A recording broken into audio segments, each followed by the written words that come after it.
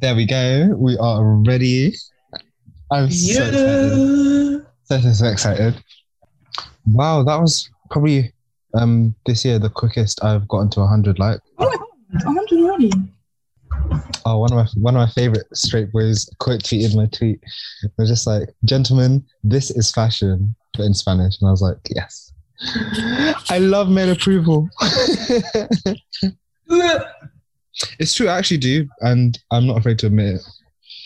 I don't think I do. You know, I like obviously I do to some extent, but I don't get like that rush of like, oh my god, yeah, when like a man compliments me.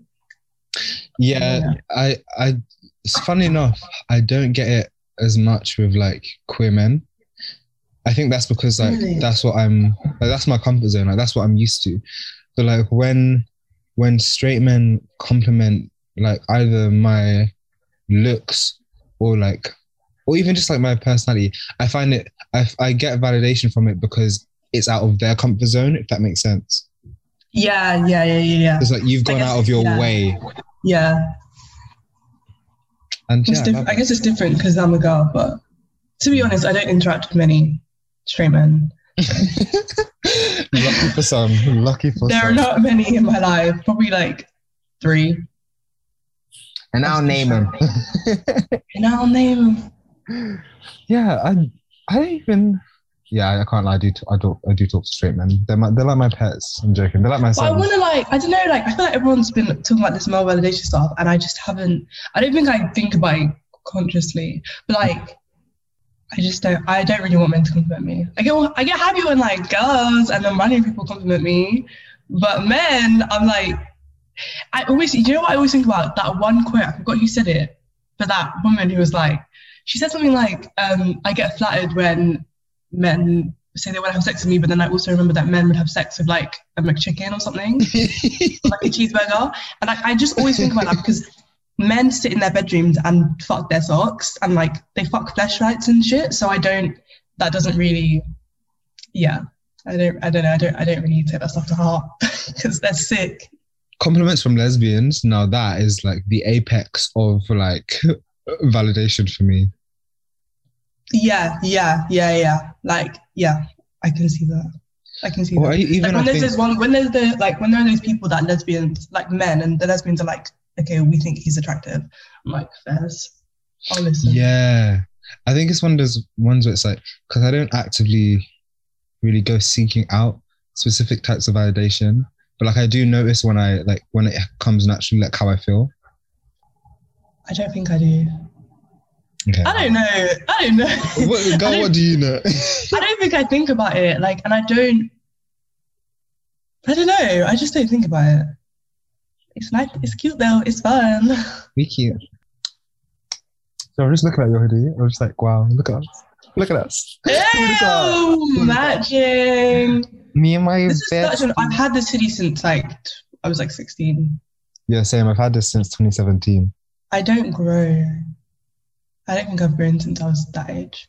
Even though people are like, well, you must have. Well, I haven't because I literally wear the exact same clothes, It's your hair. shoes. It's the black people hair thing. It's like when my afro grows or like when there's... No, it's not even that. It's because I'm tall. People are like, well, you must have been growing. Okay. It's just because I got really tall when I was like 15, 16, and then I just stopped. But I'm just tall. I'm tall for a girl anyway. Wait, how tall are you? 5. God, this is a touchy subject. No, it's not. But I don't know. I personally, I'm actually just below 5'10". Oh, that is tall for a girl, yeah. Yeah, but to other people, they don't accept that. So I just say I'm 5'11" because I can get away with it. But I'm not. Like, I'm not even 5'10". Like, the last time I got measured when I was like 17, I didn't even reach 5'10", which is so embarrassing for me personally. You should start wearing platforms.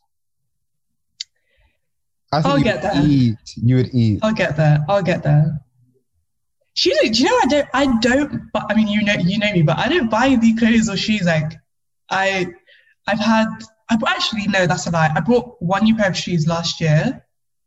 And the last time before that was probably when I was like 15, 16. Yeah, I'm not really a shoe person. I have 3 pairs of shoes that I go between. Oh, no, same. We literally have the That's it. same brain. No, honestly, like I don't get when people like buy like different color shoes because my shoes are all black and they're like black or white. So And the same people That's who have it. like 17 different pairs of like trainers or whatever will be wearing the same outfits. And that's okay. That's okay. It's like, wouldn't you want, you can get more variety out of buying more like actual clothes and a couple pairs of shoes than you can with bare pairs of shoes and a couple outfits. Honestly, they probably can, but I don't care about clothes. I can't remember what anyone is wearing. My mom will be like, "Do you remember that time when we went this place and I was wearing like that purple dress?" And I'm like, that doesn't register. Like I could not tell you. That's how my memory works. Like I remember when shit was open, like I'd be saying to my girls, "Oh yeah, like let's go to this event. We're going here. What are you guys wearing to the motive?" And then like let's just say Shaznay, for example, would be like, "I don't know, man. I don't know." Sorry, Shaznay, that was not me trying to. I don't know. And I'll be like, "Oh, do you remember that like blue satin shirt that you wore to this on this day and this thing happened?" That's how like. No. I have a back catalogue of outfits, my friends. When they're like, "Oh, do you remember that pink jumper?" I just say, "Yeah," but I don't remember. For you, actually, I remember your one green cardigan. That's it. Oh my god, thank you, because that's my. And I know that you own leather pants just because I've seen them. But yeah. That's where my memory stops. You've sat on them. What, like when you were wearing them? Yeah. You know that photo of us? I was wearing. Oh, you're wearing that. Yeah. You see, I couldn't even. Do you know what? I literally posted that like how long ago, and I couldn't even tell you what you're wearing in that picture. Yeah, I was wearing the green cardigan and my leather pants. Oh my god! Wait, maybe that's the only reason that I knew that. Okay, let's get into it for real this time. Okay. Hi guys, welcome to Chaps. I'm so. It sounds exactly the same, and I hate. Tweet. Bringing the birds. Welcome to Chaps Hats. Where the birds at? I love that. Hi guys, welcome to Chaps Hats. I love that sound so much. Can you hear me? Okay. Can you hear me? Yeah. Okay, cool. Hi guys, welcome to Chaps Hats. I'm your host Owen, aka Glowin. That is at GLOWINY. Thank you for joining me this Sunday. I'm here with a very special guest, one of my best friends in the world, my astrology twin, same sun, same moon sign, that is Gemini and Virgo. Yep. We are both wearing pink hoodies right now. We are both Ugandan. It's my twinny, my killie, my bro, my sis, everything, all of the above. Yeah, do you want to introduce yourself? Hey, I'm Shah. My socials are Sharlula, SHAR. Oh, can I spell? SHARLOOLA on Insta and Twitter. And yeah, I don't know what else to say. So Shah is an artist and animator. Artist, animator, writer, small. Oh yeah, writer as well. On the day this actually comes out, I might have a fun little announcement about my poetry, but. Okay, and hopefully you'll be modeling soon because you're too tall and too pretty to not be doing something with it. I mean, what can I say? We'll see. But yeah, me and Shah are just chilling today. Very relaxed approach. There's nothing in particular I have to say or want to talk about, but yeah, let's get into it. So wow. Well, sorry, I'm so excited. First things first. Bobby Shmurda's out. That's Bobby Shmurda's out, and I'm just so happy, like, because it's just been such a long time coming, and I feel like him coming out during Black History Month is just How long was he in jail for? Wasn't it since like 2016, 17? It's been a while. It's been like, let me check. A good few years. Bobby. And like every single year they were like, yeah, he's gonna be out end of this year, and now he's actually out. Yeah, in 2016, he pled guilty and was sentenced to 7 years in prison. What did he do? Did he kill someone? I don't know what it was for. It can't have been killing someone. He wouldn't have got 7 years. Oh no, it was conspiracy to murder. That's so like you didn't even do anything and you're in jail. All he did was conspire. Now, did he kill anyone? No. Didn't it? Just make small joke and now they put you in prison. That's the thing, because I remember being like 16 years old and like everyone was doing up hot nigga at motives, and then all of a sudden I never heard of Bobby again.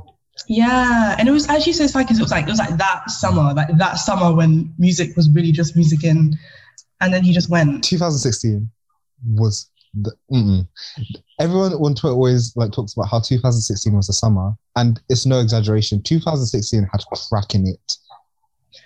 2016, what was I doing? That was my summer after year 11. My memory, Yeah. please, where is she? That was the But I know that 11-week summer. I know that I went wireless, and I remember that was really fun. Like, I think that was a good summer. Yeah, Bobby Schmurder's released.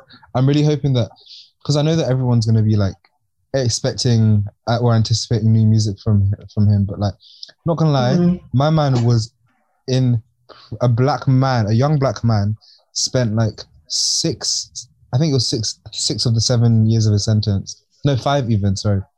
Spent 5 years is serving a prison sentence when he's so young, and he's probably coming out of this like so much like older mentally. So I just hope he takes time for himself. I hope he's surrounded by good people. No more conspiracy to murder. I hope he gets all the assistance he needs to catch up with the real world. And good luck to him. I will be listening to his new music when he's ready. No rush, because even the way people are rushing Rihanna's music. Do you know what? At this point, I understand if she never drops it. She doesn't owe us anything. How many albums does Rihanna have? I don't even know, but she's been doing music since she was what, like 15, 16? And after she gave us Auntie, she can do what she wants. She can do as she pleases. Rihanna has 8 studio albums. What the hell? People are greedy as fuck. That woman has 8 studio albums out. She gave you Skin to even help after you've now been dancing to her for years, and now you want her to do more. No. I want her to relax and do whatever she wants to do.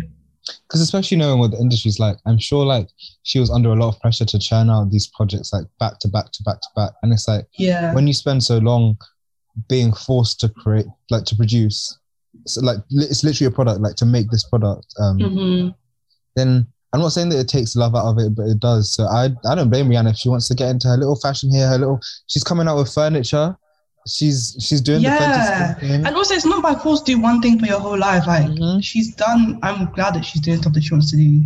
Rihanna is a Pisces, and if Pisces and Gemini have anything in common, it's like the need to explore different avenues of creativity and dip our toes in everything. So let the girl dip her toe. She's not even dipping her toe. It's not like she's had little hobby there, little sewing there, little arts and crafts.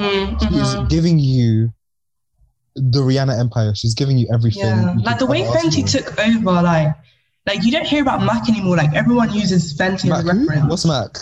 Guys, everyone's like, yeah, my Fenty shade is this, that, and the other. Like it's amazing, but yeah, people need to leave Rihanna alone. Do you know what I realized that people actually don't care about the artist is when people are now still hounding Frank Ocean for music after his brother passed away? Oh, they need to leave that one now. And I was just like, wow, like that's so crazy that I don't know, it's just so mad. Or like when people break up and they're like, oh my days, their music is gonna bang. Like I used to find it funny, but now I'm just like, damn, that's actually really, that's like messed up. You're like, yeah, their trauma is gonna bring me good music. It's like especially with someone like Frank, where this is no shade. I do have my qualms with Frank Ocean, but I'll speak on that afterwards. But Frank's sound is very samey in a good way. Like it's comfortable. Yeah. I love it. Like, so if you people actually want him to grow as an artist, you also need to let him rest and develop his sound and just make music for fun until he just like finds something. Let him rest. Let everyone. My heart actually breaks. My heart breaks for him. If you want music, gotta make it yourself. Do you know what I mean? Actually, no. Actually, let's not say that because the SoundCloud rap is enough. Like, let's not put that out there so people can now start. I fuck with it. I don't have to like everything to fuck with the idea behind it, innit? True. No, true, but the things I've heard are just... the things I've heard are not the best. One sec. Dom just posted a photo and I want to give him some love.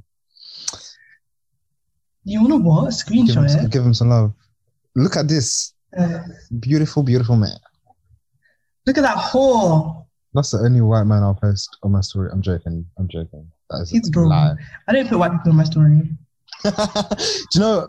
Okay, so last year after BLM, it was like a sigh of fresh air because it's like I felt that was at a time that I felt a lot of obligation on social media to share certain people's work, to support my friends, But it's like you can actually support someone in silence. It's not every day post every single piece of art or every single selfie that your friend posts on your story.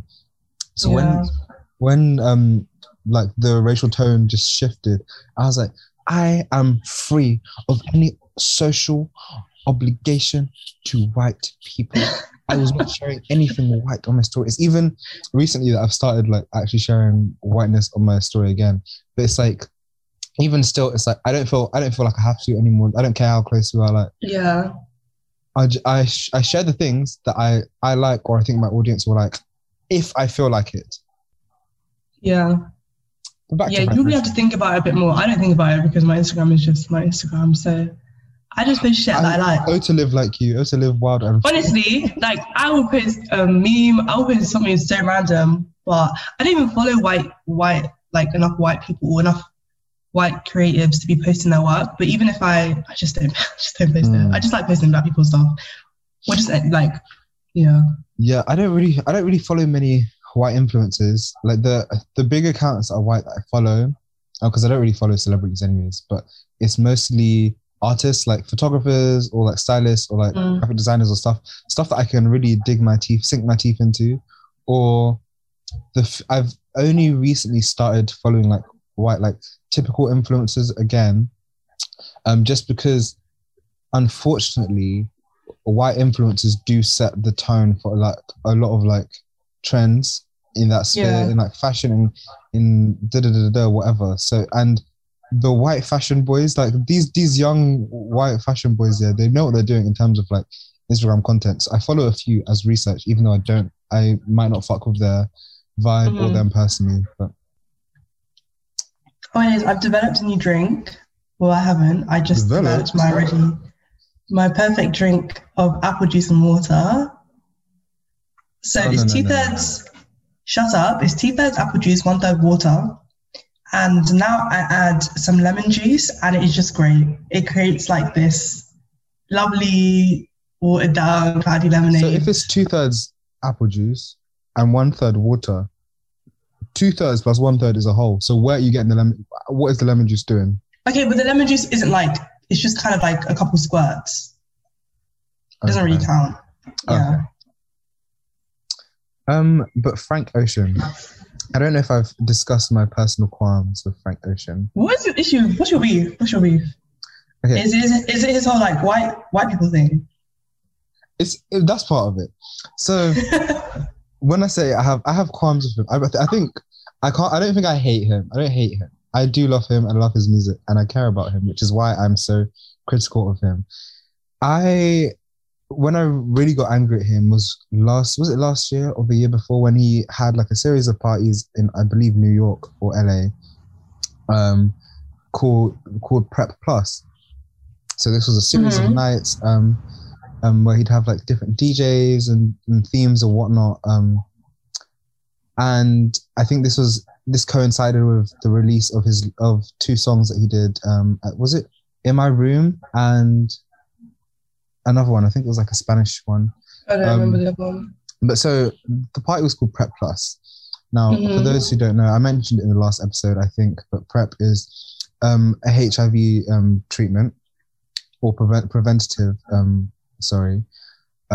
And the whole theme of these parties or whatever was like, it was set in the 80s in some sort of alternate utopia where PrEP had been invented before the AIDS crisis. And so the HIV epidemic never happened. So I was like, already you're bastardizing queer history, mostly queer black history.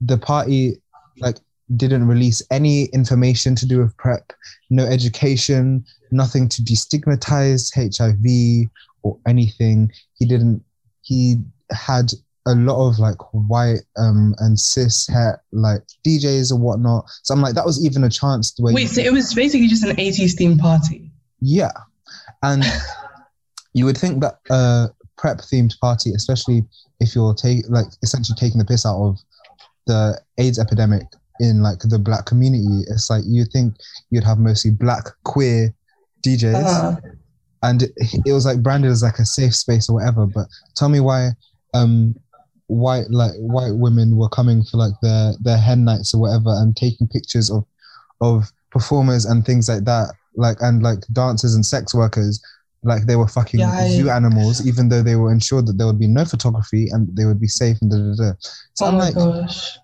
on top of literally like bastardizing the AIDS epidemic and all of the hard work that like our like queer foremothers and forefathers have done, you've now also made it like literally just like a fucking exhibit, like literally a queer zoo. Wait, you said that was last year? Was that? I don't know if it was last year. I think it was the year before, actually. Oh, right, yeah. 2019. But yeah, I didn't fuck with that, especially when another thing I have, which is also my problem with Tyler the Creator, is like that you've not date who you want to date, because I also understand that everyone has private lives, so it's like, even though we assume, oh yeah, Tyler only dates white boys, oh yeah, Frank only dates white boys, that is very unlikely to be like true, in that like I'm sure they date a lot of people. It just so happens that we've seen them publicly speak about or publicly date whoever. And it's just like, if you know that this is your image and you know that this allows white people to even have the idea that like, oh yeah, like Black people are out here like favoring white people in their dating and attraction, which some people do, but it's like, I just hate, I hate allowing white people to think that, or I don't want them to have that power, because even within the community, sometimes like we'll take the piss out of each other and be like, haha, you only date white boys or da. And it's like, it just frustrates me, because it just frustrates me. It just makes me annoyed. Yeah. That's why I get so touchy about my dating history, because I'm just like, yes, unfortunately, I've mostly dated white men, but it's like, they're not even my top two preferences. It just so happens that I'm dating. I'm sorry. So sorry to the exes listening. I'm sorry. Okay, I just actually I'm not sorry. Me, I'm not sorry, but yeah. Do you Tyler the Creator, I don't want to speak on Tyler the Creator because I know he has intense fans, but he does not sit right with me. That boy. I love him, but I don't trust him. I love him from afar. I don't trust him. Okay, you said you wanted to talk about mental health. Let's get into it. Okay, so I lockdown and mental health. Let me have a sip of this coffee jar. I promised I would talk about mental health today. Yeah. For those who don't know, I have bipolar disorder, and I've previously suffered with like severe depression, general anxiety. What else? Oh, I suffer from PTSD. And yeah, God knows. But so I've had bipolar for like, let's say the last 3-4 years. I previously in therapy, I've had therapists or doctors be like, have you ever considered that you might have bipolar? I sort of dismissed it because I think I didn't understand what it was, in the sense that I knew it was, but based on like media and like TV and movies and stuff, I thought bipolar was like this. I mean, it can be extreme, but I thought it was this. I just thought it was nuts. I thought it was mental, and this is not a PC way to be talking about mental illness. But honestly, that's just what I thought. And so when I looked at myself and I perceived myself as like high functioning and quote unquote normal, I didn't really see myself as bipolar, because I didn't understand how those two things could coexist. It was only when I was at uni first year, when my friend's girlfriend, who had bipolar disorder, we were just like laughing and joking, and then she made a joke about like how like sort of relating to me and being like, oh yeah, cause we're bipolar, and I was like, what? And she was like, wait, you do know that you have bipolar, right? And I was like, Oh So my then gosh. I spoke to my doctor and got a diagnosis and assessment, well, assessment and diagnosis. Um, but yeah, so bipolar disorder, there's multiple types of it. So I have bipolar type 2, which is a milder form, and both, I mean, all types of bipolar, you experience periods of elation or euphoria, or just like higher energy, a more sort of less sort of impulse control, more spontaneity, can be increased irritability, and these are called manic episodes or mania. There's different types of mania, but go and do your own research because I'm not a fucking doctor. And this is also accompanied by periods of depression or low mood, which is just depression. So bipolar type 1 has more severe or more contrasting episodes. So like extreme mania to the point where it can sometimes cause psychosis or hallucinations, and severe depression, which can often lead to suicidal ideation, reckless or harmful behavior. And sometimes there's like periods between episodes where you either feel normal or you can have mixed episodes, which is a combination of both. So bipolar type 2 is pretty much the same thing, but way less extreme, which is what I have. And in saying that, I don't want this to be misconceived as like I'm saying that one's better than the other, because they're not. I used to have more severe symptoms when I was a teenager. I think a lot of that was because I was genuinely depressed outside of having bipolar disorder. But yeah, so when I get manic and depressed nowadays, I don't really get depressed often. I just want to clarify, I don't have depression. Like I don't like that. I used to, but I'm not depressed at all. Like I'm chilling. I don't have depression as a mental illness, but I experience depression as a symptom of my mental illness. But yeah, nowadays when I'm manic, I can usually predict it coming, like either on the day of or like a couple of days before. And like I can usually tell when I'm going to be depressed like a day or two before, which is great, because it means that like I can sort of plan my life around it. Like if I know I'm going to be manic, I'll be like, oh, well, let's do like loads of creative shit on this day, or let me save my work for when I'm super manic so I have the motivation to do it, or blah, blah, blah. Yeah. And when I predict that I'm going to be depressed, to be fair, I'm still productive. I'm always productive. I can't lie.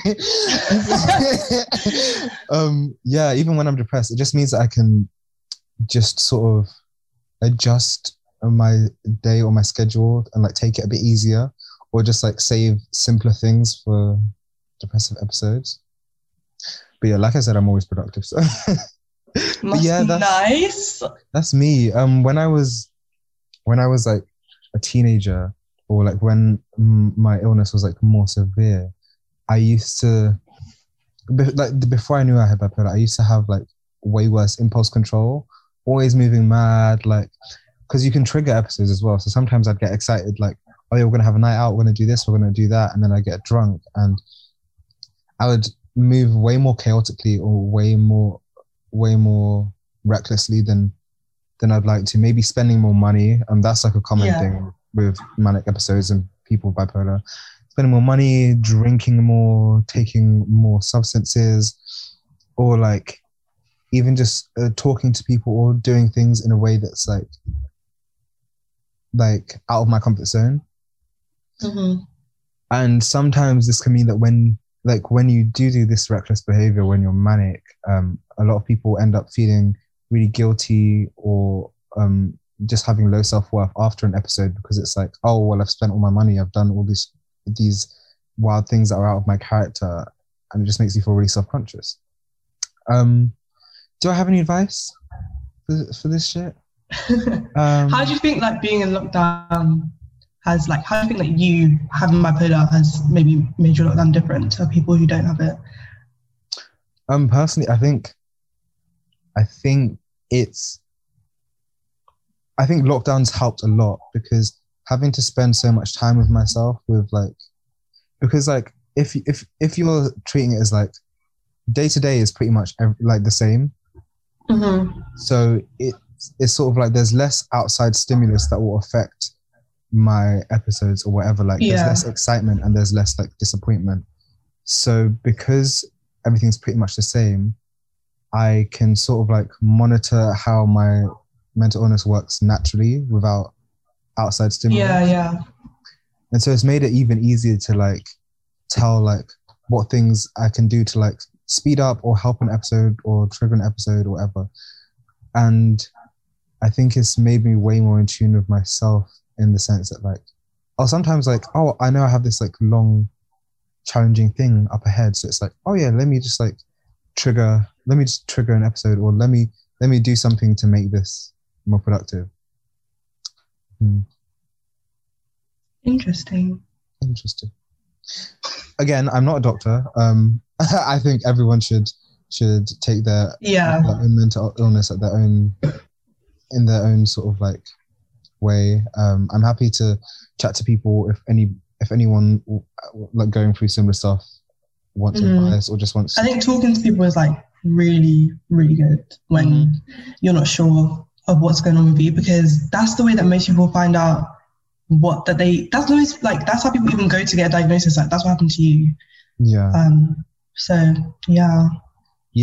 definitely, because talking to people, even just about like what symptoms feel like, because one thing I'm really good at is like just objectively viewing my life experiences or like intellectualizing my life experiences, which is why I'd say that I'm probably so good at dealing with my mental illness or working with it. But one thing that helps me do that is talking to people out loud, because other people are viewing your experience like with less subjectively or less personally.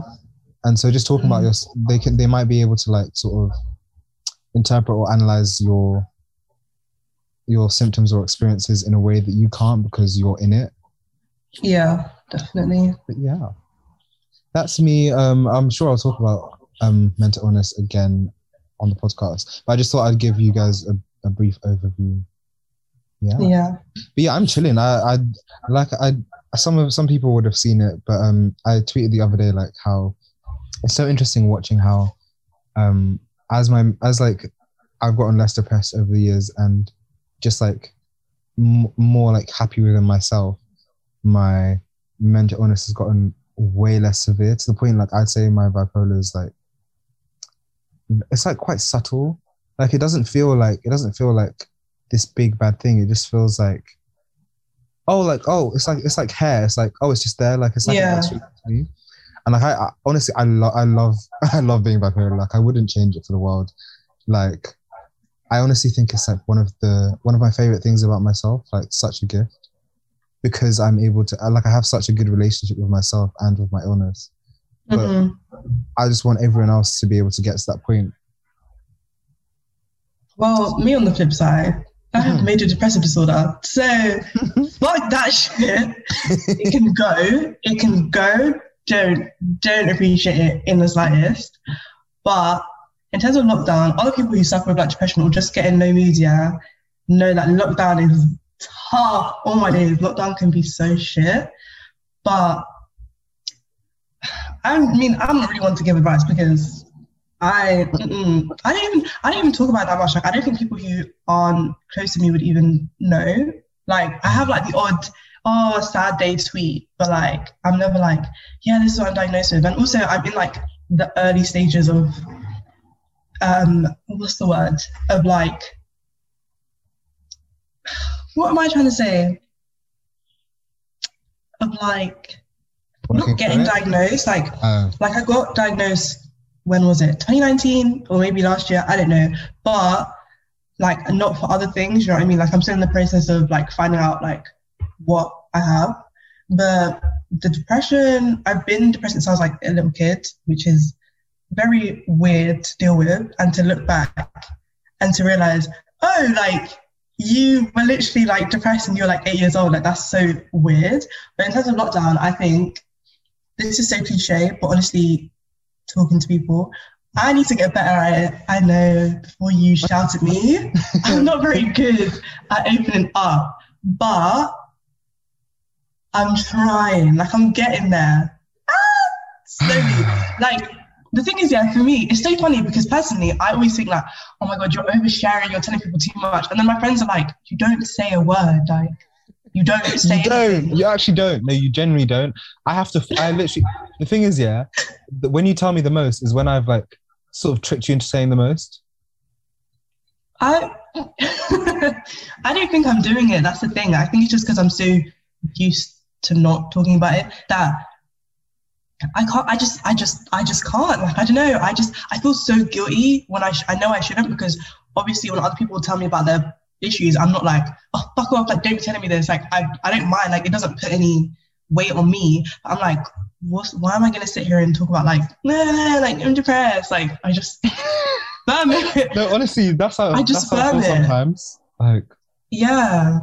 Also, you mentioned something, and like, it's so weird, like, growing up, yeah, and becoming more emotionally intelligent and looking back and realizing the things that fucked you up. Like, oh shit, I was actually so anxious in primary school. I was so Bro, listen, my social anxiety, I'm still pretty bad, yeah, but before not knowing what it was, oh my God, like, it was pain. Like, school was so difficult and so embarrassing, and I messed so many things up, and it was just like, oh my God. But then, do you know what actually really helped me? Tumblr. Listen, people know what Tumblr know. Tumblr was help, but it was also it was so good for young people with like mental health, young people who were queer. Like, if it wasn't for Tumblr, I don't think I would have known anything about my own mental health for a long time, because reading other people's experiences, like, I remember when I found out about dissociation, and it was so crazy because the metaphor people always use is like,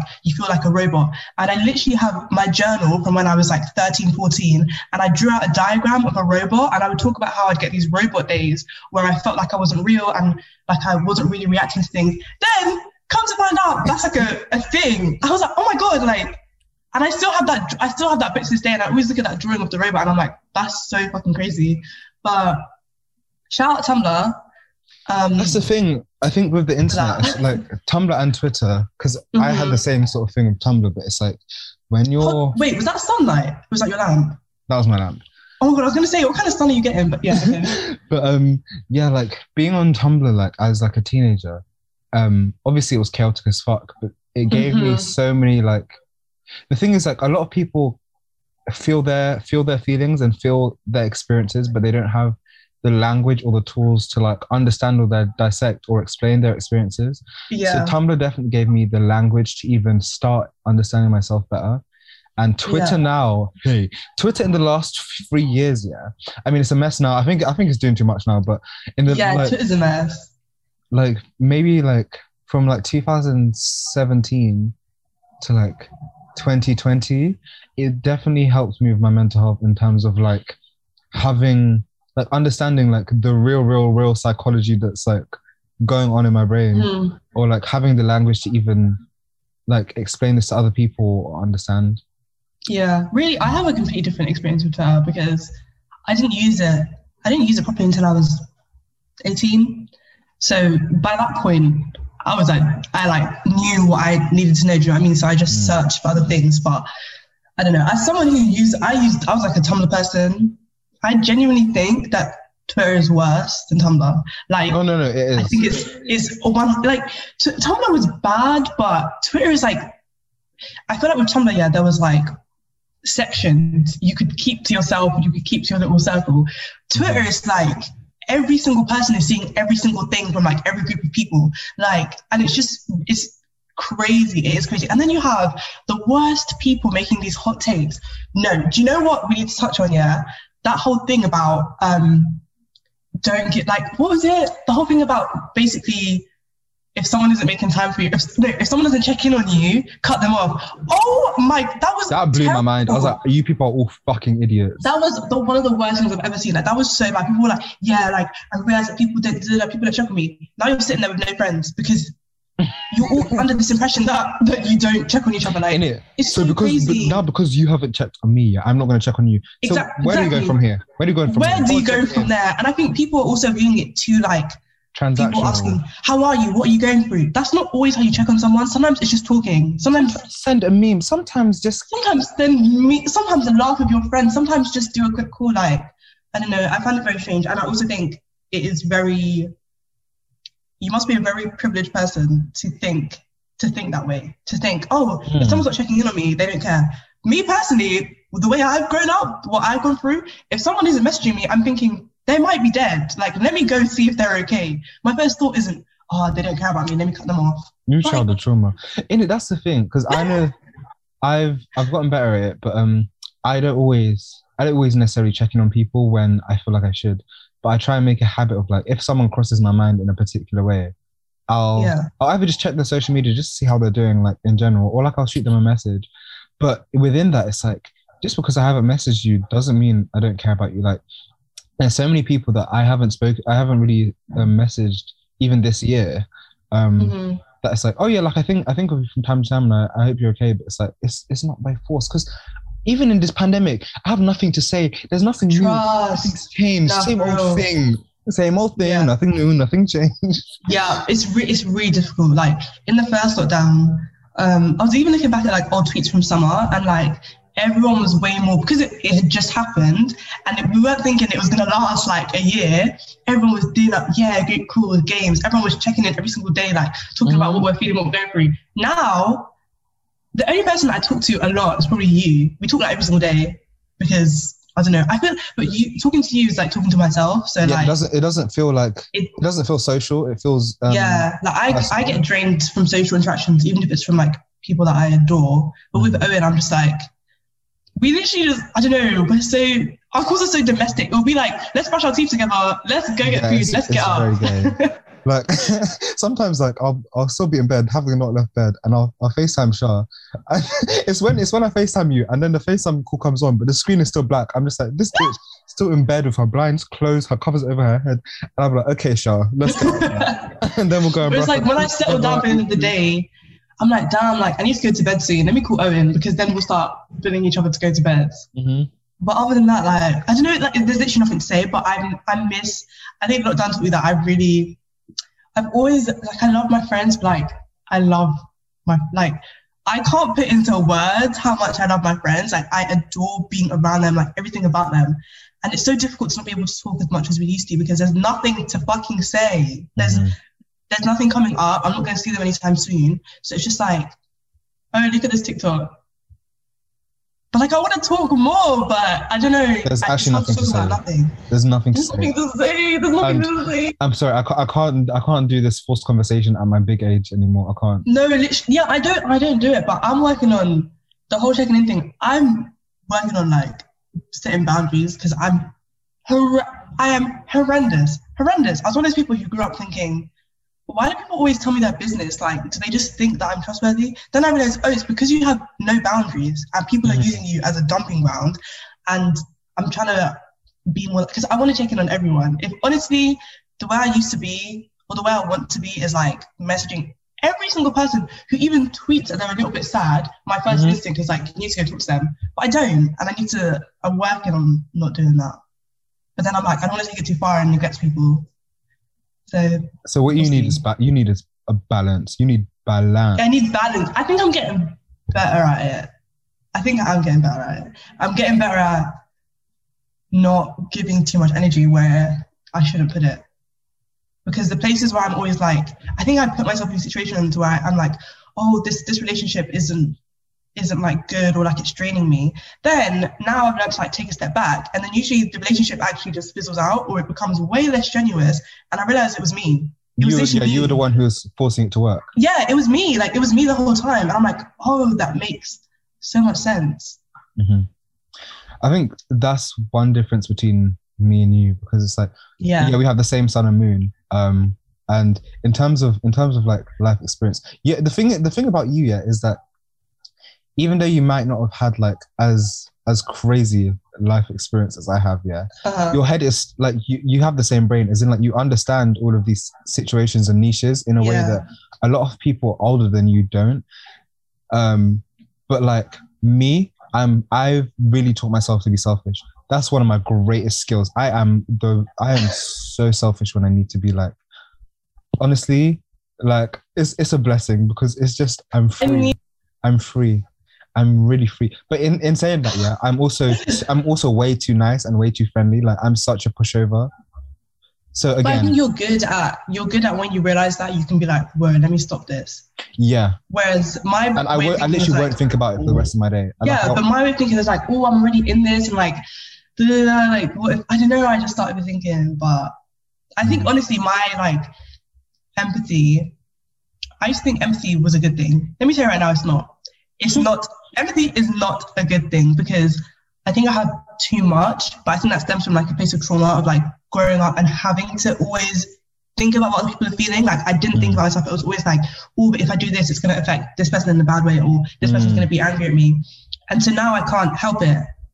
To the point, like it's like someone could probably hit me with their car and I'd be like, oh my God, they probably feel so bad, and they probably feel so bad for hitting me. They're probably having nightmares about hitting me. Like, why do I think it's so stupid, but one day. No, but I get you though, because you know, sometimes when you see them stories of, this is a bit extreme, but you know, when you see them stories of like, oh yeah, like in America, like someone's son was stabbed by another boy, or like killed by another boy, and then the mum will go and forgive them, or like go and pray with them.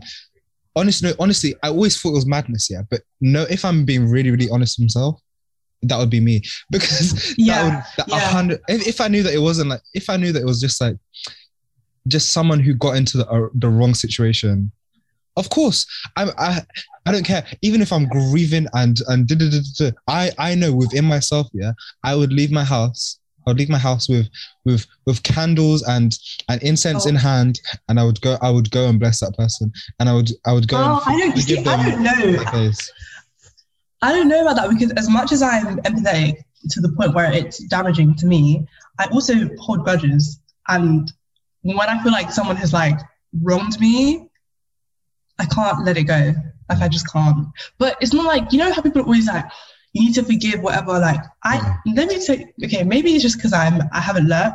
It doesn't affect me to hold a grudge. I don't think about it until like I see that person and I'm like, okay, yeah, fuck you. But I'm not like over here. It's not like eating me up inside. I just feel like once you've done something that I view as like, you can't come back from that, that's it. Like, so I don't know if someone killed my actual child. I don't know. I don't think by it. Yeah, anyways, which are the trauma? The trauma. Speaking of trauma. Oh, are we gonna get into it? Okay. Because I was thinking, I was even gonna say. Yeah, we're gonna get into it. Speaking of trauma, me and Char are bonded for life. Bonded. We have really honestly, the stuff that we've gone. Do you know what? I think the stuff that we've gone through is the stuff that people experience in like 20 years of friendship. Like it's ridiculous. Yeah, and we've only been friends for like what, 2.5 years? No, we haven't even been friends for 2 years. Like friends as in talking, we've been friends for, actually no, it is kind of 2 years because of pandemic. I even skipped a year. 2 years, it's not 2.5. We started talking in February 2019. Oh yes, it's 2 years. Oh my God, happy 2 year anniversary. Oh shit! Happy 2 year. Aaron probably knows the date that the group chat. Oh, of course he does. He's weird. But yeah, so it's been wow. But yeah, so sorry, the trauma. Where to begin? So basically, for some of you probably saw this on my social media. Some of you probably don't know who the fuck I am, so I've never really had this before. But we had a very close friend. She was one of my best friends. Trigger warning, grief, and brief mention of death and suicide. Suicide, yeah. Yeah. But yeah, we had a very close friend who sadly took her life last. Wait, what does time mean? No, it was end of 2019. 2019 September. September 2019. Yeah. And that was a week before a lot of our group was going to uni and stuff like that. So that was a mad one. Yeah. That trauma, fam. Even the way that we all found out, was just not okay. It was it was just, the whole situation was just terrible. And then, so we all found out it was horrendous. Everyone was like, I don't even remember, how did I react? I don't remember. I think I shouted in like anguish. Like I was so shocked. I remember I was just in my house and I was like I just couldn't understand. Then a week later, all of us decided to try and continue life as if nothing was going wrong. Then we all dropped like flies. Finished. Because we all tried to all go back to uni. It was actually week 4. We were all going back to uni. People were going to new jobs, whatever. And then we were like, okay, we can go through this. Oh, we did not make it through. We did not make it through. That's what makes me crease, because it's like, obviously like grief, yeah, whatever. But it's like, I've literally been grieving. Like grief is one of my earliest memories. Like I can't remember a time when there wasn't some ghost or dead person lingering overhead. Like, so it's not that I'm comfortable with grief, but yeah, I am usually very comfortable with it in the sense that it's what I'm used to. So I know. Yeah. So I was not, when this happened, I sort of downplayed it in my head and expected it to be like a lot of the other griefs, like a lot of the smaller griefs that I've had. Yeah.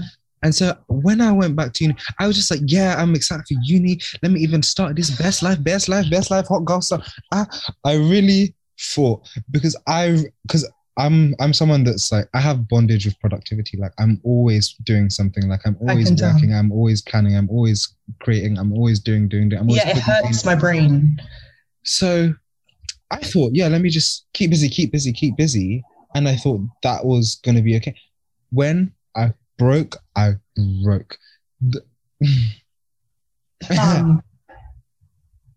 in, it's like we all kept doing this thing where like someone would break and then we try to just pick up and continue. Not in like we'd be like, oh my god, like literally, okay, like what, 2 days after we found out, a bunch of us met up. Me and Owen got way too drunk. Even those who have been drunk, have not been drunk the way we were drunk that day. We got drunk, it was horrendous, there were tears, awful. Then, 3 days later, I think I moved to uni. Like, but personally, I didn't really have an option of staying home because it's not a great place to be, especially going through something like that. It was just terrible. But then it was just, oh my God, it was so bad. And then a month later, my granddad died. Yeah. And it was so interesting because dealing with grief is like, it's different. Like I had an uncle who passed away, who was when I was like 14, and he was like the closest person that was like it was like out of the blue, like just random heart attack. But it's different when it's like someone died from natural causes or there was an accident. But then when it came to how we lost our friend, you don't realize how different it is until it happens. And I hope it doesn't happen to anyone who's listening. But if it has, then you know, because you're in this thing of like, that's the thing that didn't have to happen sort of mindset. Yeah. And you're going over. And the thing is, most of us, it's like we spoke to her and then like we spoke to her like the day before and then we didn't hear for a few days and then we found out the news. So it's like, oh shit, like what if someone had done this, what if someone had done that? But there's no point going over that because we've been down that road and it was not a great ride. Okay though. Like it was genuinely not okay because like it wasn't okay. I spoke to her the night before because I was going somewhere and so like she was just because I was bare anxious, so we were just on the phone, we were just like talking, gossiping, like she was like, oh my god, show me your outfit, like oh my god, we'll do this and this and this, like next week, we'll do this and this. Yeah. And I was like, oh my god, yeah, exciting. I remember I even spoke to her about her mental health because I wasn't worried, but it's just like she was just having a day. And so I spoke to her about her mental health, like I sort of like patterned her and got her like told her to like to do certain things in order to just like have herself sane and sorted. And then I didn't speak to her the next day. I think I'd messaged her either the next day or that night. I mean, all my WhatsApp combos of her are gone because technology. WhatsApp. And then I hadn't got a reply for like 2 or something days. But like, see, the thing with me is when stuff like, when worrying stuff like that happens, like when a friend hasn't replied for days or like when someone shows suicidal ideation, but like there's not much I can do, I just shut down because trauma. Yeah. It's like, and also having a friendship group where a lot of people struggle, it's not abnormal for people to take a break. Yeah, so it's like I shut down because it's like I know that there's nothing I can do. I can just wait for that response. Yeah. Then when everyone else started having similar things like her not replying, and we messaged our group chat just like, oh, has anyone heard from Bleep? Yeah. Has anyone heard from her? Has anyone heard from her? And then we all start going into a panic, and that was when stuff like that was when in my mind I'd already decided the worst. Yeah, it's when like you and certain people who are a lot closer to her were like, no, like she's never not replied in this way. I was like, fuck. But I was expecting, I can't even remember. I just can't remember because it just felt so quick. I literally messaged her like, I guess the night before, and I didn't remember why we were talking. I think she posted something like a picture, and I think I was in it, and then we were just talking, and then I think I was like, oh, like just checking in, and she was like, oh, I'm kind of like going through a thing, but I'll be okay. Liar. Even those who have lied. That's actually rude. Do you know what? When you lose someone, you go through these things of like, damn, I just want to hug them, and then other days you're like, I want to scrap you. That's the thing. Because it's so funny because I've done so much work on like just emotions and my anger, yeah. But the way like grief, yeah, made me regress. Like it made me, it felt like a lot of progress was undone because I'd be so irritable. And some days like I'd wake up and all I wanted to do was just talk to her or just like hug her. And sometimes it's like, I would think of her and get really angry, and it's like, I wish you were here so I could fight you. Like, I'm so vexed. Because even the day, on the way that we found out, that was not okay. That was not okay. That was not... Like, sometimes I just think, like, what did she expect us to do? Like, what? We would... Oh, no, it was actually awful. Like, it was fucking hell. Rude. And then, okay, so that happened. And then it's like, okay, we're just like struggling through a few months, yeah? Yeah. Cool. It gets to around like February. I just put on an event with my art collective, like for Valentine's Day. We did like a vintage sale / party. We were also selling art. There was a DJ set. Good vibes. And then around that time, I was starting to be really hopeful for life. I was like, yes, life and living. I got a job. I was enjoying. I was even working through grief. I was even working on vulnerability and forming new relationships and friendships. And then pandemic. Yeah. Not even pandemic. It was strikes and then pandemic. And then I had to laugh because I was like, okay. Oh my God, the strikes. I completely forgot about the strikes. This strike hit harder than any strike of my life. That was mad. I didn't have any at my uni, luckily. Not my course, but yeah. Like, what do you expect me to do? So now I've done all this work and then it was undone by grief. And now I'm working on grief. And then you tell me I have to stay in the yard. Mine was, fam, what work? The thing is, my go-to, my settings are help other people. So I was so worried about everyone else that I kind of was neglecting myself. And then before I could even think, okay, maybe you need some sort of help, my granddad got really sick, and that was rude as well because he took like a month to die, like, and it was just him in pain, like it was awful. And my mum was going to Uganda and then coming back, and then I had to keep going home to like check on my brother and my dad because men are useless. So I'm trying to do up like mum of the house and also keep going back to uni. Then we had to go to Uganda for Christmas, which was a whole thing because by that point my granddad died, and it was the whole thing of like seeing my grandma for the first time and how she was taking it, seeing his grave. Then I come back, January to like March, uni was not a thing. I couldn't go in, I couldn't do anything. Like I was just flopping. Then, it's getting to March. I'm thinking, do you know what? Weather's getting nice. Let me pattern. Let me actually do my work for second year. Then pandemic. And the last thing I went to before we got into lockdown was the memorial for our friend. Oh my God, yeah. That's the last time I saw Aaron. That's the last time. Yeah, that's the last time. And I couldn't even hug him because pandemic. Oh. Yeah. Yeah, it was kind of around by then. Yeah, it was because I didn't hug Nath or Aaron because of the pandemic. Yeah. Oh my God. Yeah. I miss my boys. This is so sad. No, I miss everyone. No, I really miss people. Anyway, then we had pandemic, and then yeah, really touched on like lockdown and mental health, and now we're here. But the weather's getting good, and I hope that that's helping some Yeah, people. it was nice today. I took some photos in my little cow print outfit. If you know, you know. Ciao. I need to pee. I need to pee, and if I don't pee, I'm gonna cry. And I don't want to do that. So go pee. Pee break. Anyway, no, in terms of grief, yeah, let's end it on a light note. Not a light note, but something helpful for people who may be dealing with grief, especially because obviously we have a pandemic, so it's likely that you know someone who has passed. My grandma passed from COVID. When shit, same. Yeah, my. You know what's so funny? My grandma passed an exact year after my granddad did. I think that's hilarious. I think that's exact same day. Perfect. So my mum lost her dad and my dad lost his mum on the exact same day. And I remember my mum called me and she was like, yeah, she died. And then we were just silent and then we just burst out laughing. Because we were like, of course. That's the most Gemini thing to do. Yeah, my mum's a Gemini too. We were just creasing because we were like, of course she died on the exact same day.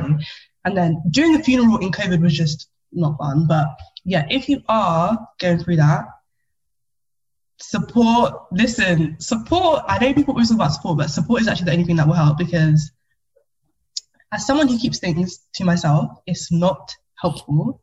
And you're not okay. As much as you convince yourself that you are okay, you're not. And there are people who are doing the same thing. So just honestly talk about it, because no one can help you. Please. Yeah. Even if you have to laugh and joke and meme your way out of it, still talk. Yeah, like honestly, me and my memes saved me, because as much as you're like, oh, like, but no one cares. How will people care if you don't tell them? Like, people don't know what you don't tell them. Like, if you're acting like you're fine, people are gonna think you're fine. But grief is one of those things. People always say it doesn't get better, you just learn how to deal with it, and that's very true. The level of like pain doesn't change, but you're just like, you have to, we move, honestly. We move, but we have to acknowledge the issues, but we move. Wow. Scary. Wow. Scary. Okay, so let's talk about something else now. Because when I started this podcast, obviously things have changed and my ideas are constantly changing and growing and blah, blah, blah. But when I started this podcast, my initial idea was that it was going to be a podcast about love, sex, and dating. Hence the name Chirps Hurts. And a reminder for those who don't know what chirps is like the sort of like the act of like moving to someone or talking to someone, or like just like flirting or courting, just depending what context you use it in. So hence the name Chirps Hurts. I'm so scared of what you're going to ask. I'm so scared. So yeah, let's just get in. Let's just talk about it. Let's get into it. Don't worry, I'm not gonna talk about that. But you can. We can slightly. How's your love life? I don't have one. I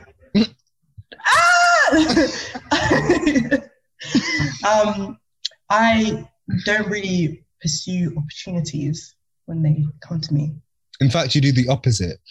When they're presented to you, you then squander them because you are self-sabotaging. Okay. Me and my romantic feelings, right? I didn't have any until... and I never had to deal with it because my crushes were always just, that person's cute. That was it. That was where it started. That was where it finished. Then the devil now visited me and I really experienced just a palaver of things. And when shit gets too real, I sabotage. I run. But listen, the way I sabotage was very sick and twisted.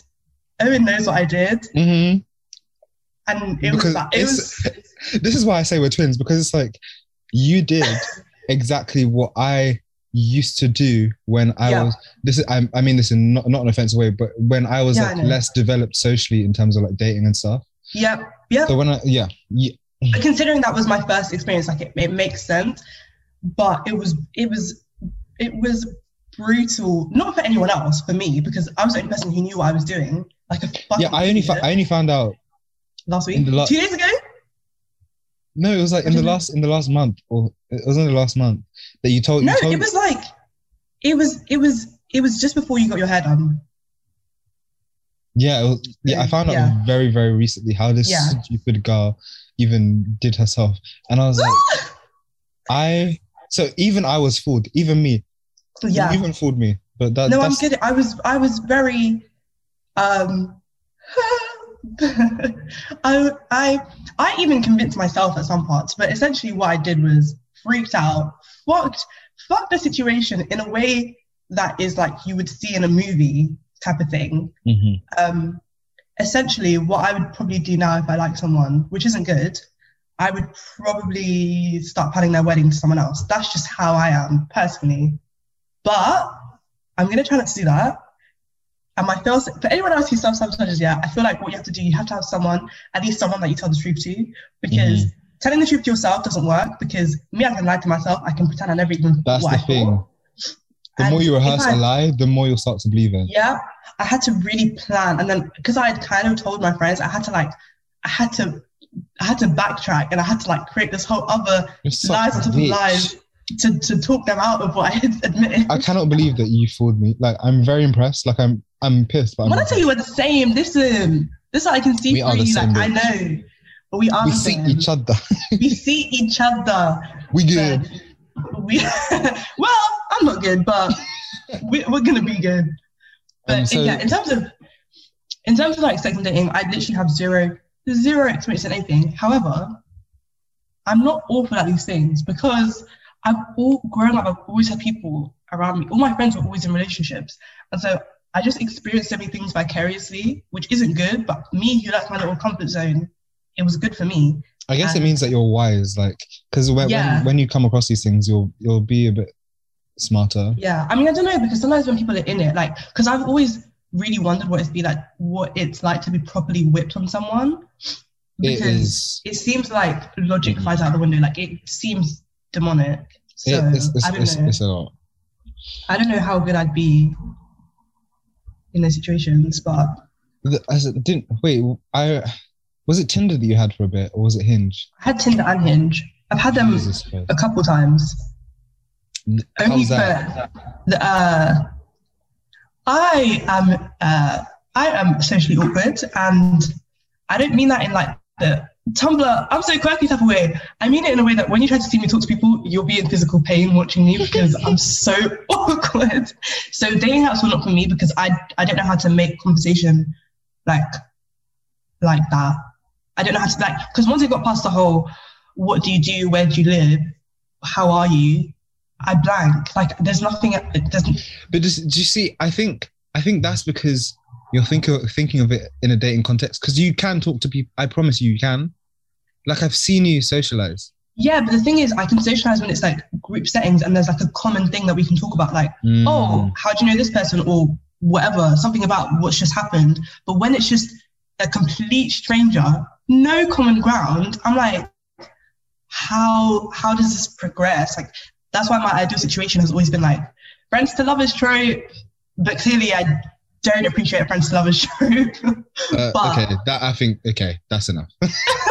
I'm gonna stop you there. Cut that out. Please let me keep that. Please, it was so good. Keep it. Honestly, I don't care. I didn't think that person was gonna listen, but yeah. Okay.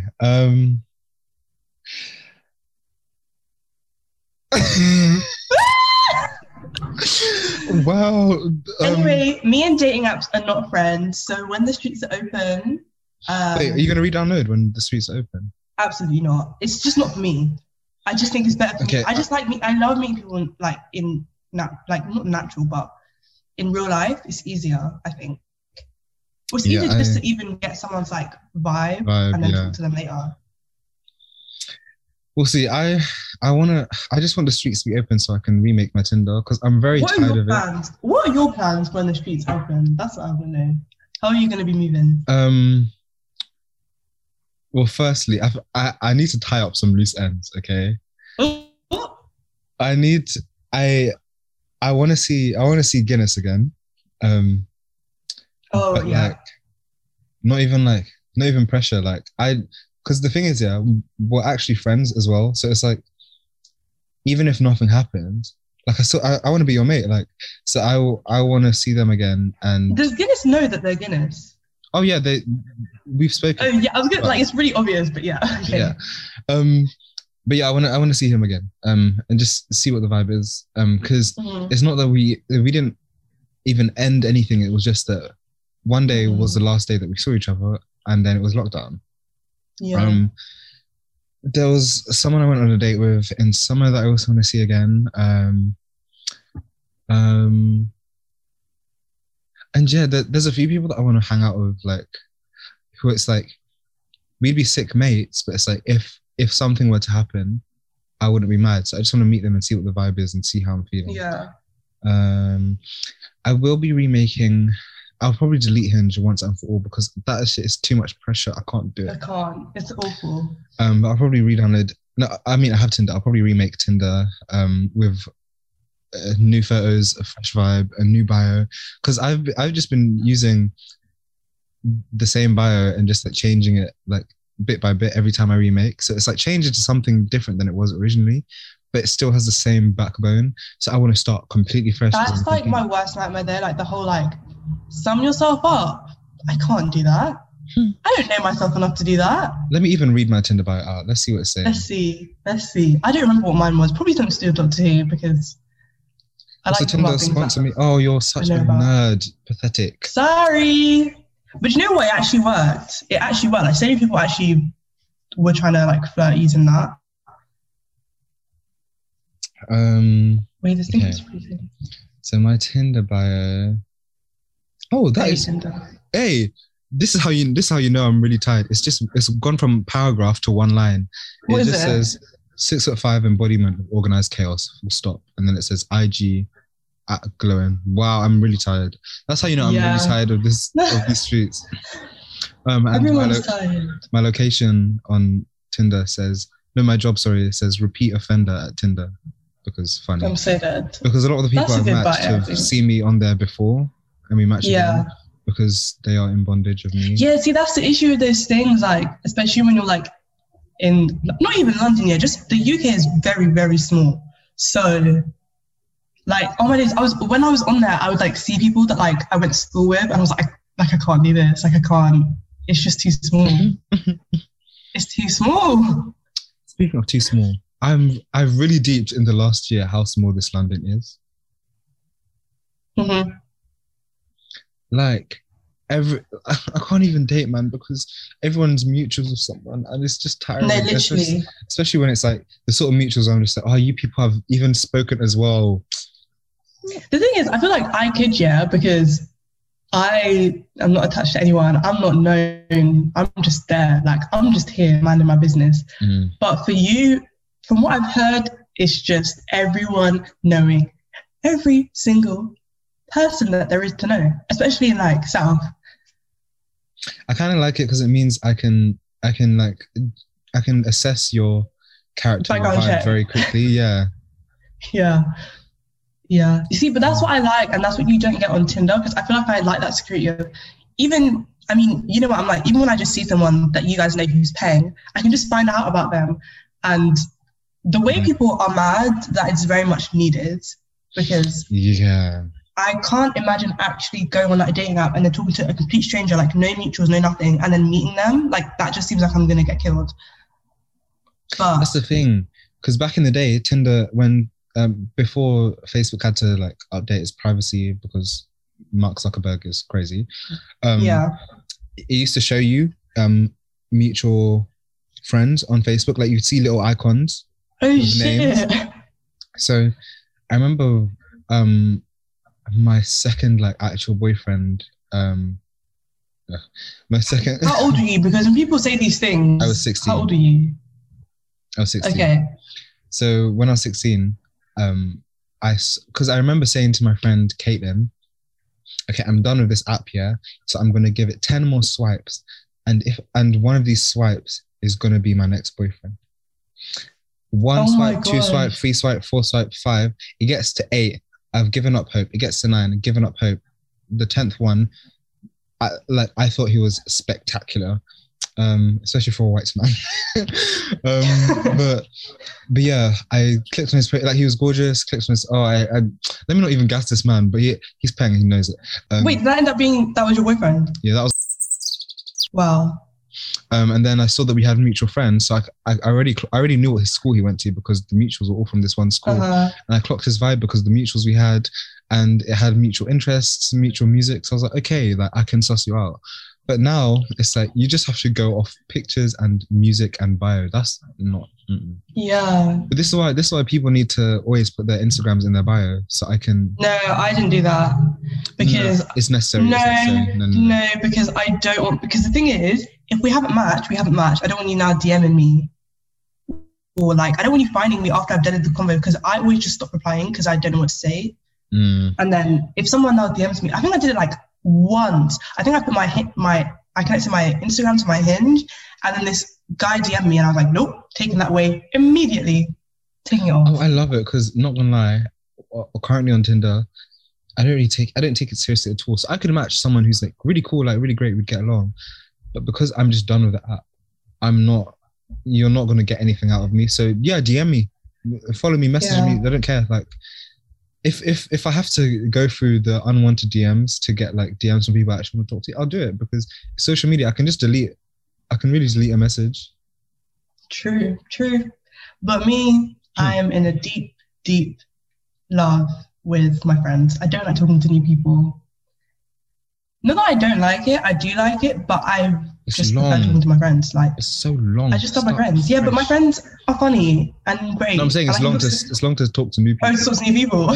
Yeah, it's like like it's I have to so do this again. Like, I don't like getting to know people. I hate it.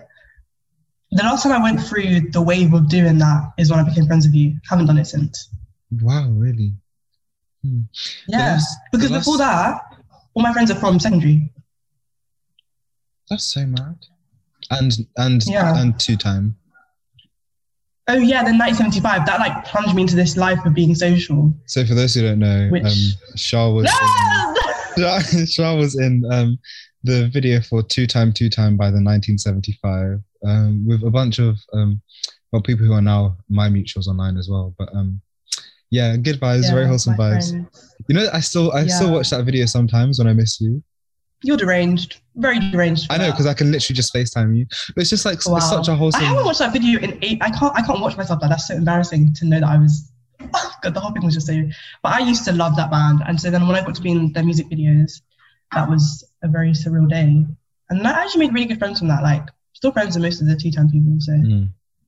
Shout out to Reese as well. Love that man.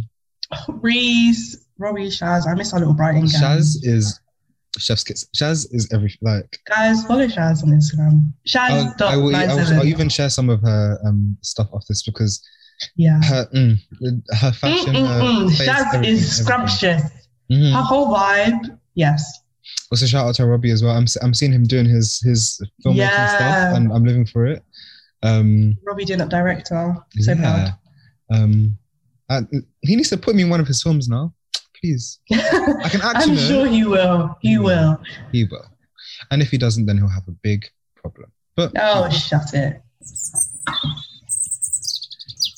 Hey, let me see what this demon girl has even texted. Okay, no, don't even say anything. We're talking about it after. Shall I open the text now or? Yeah, you can if you want.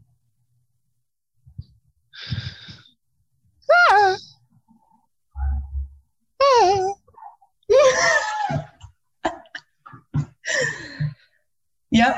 Anyway, okay, what were we talking about before? Tinder and the bondage. Okay, yeah. Tinder and bondage. Do you know what? Even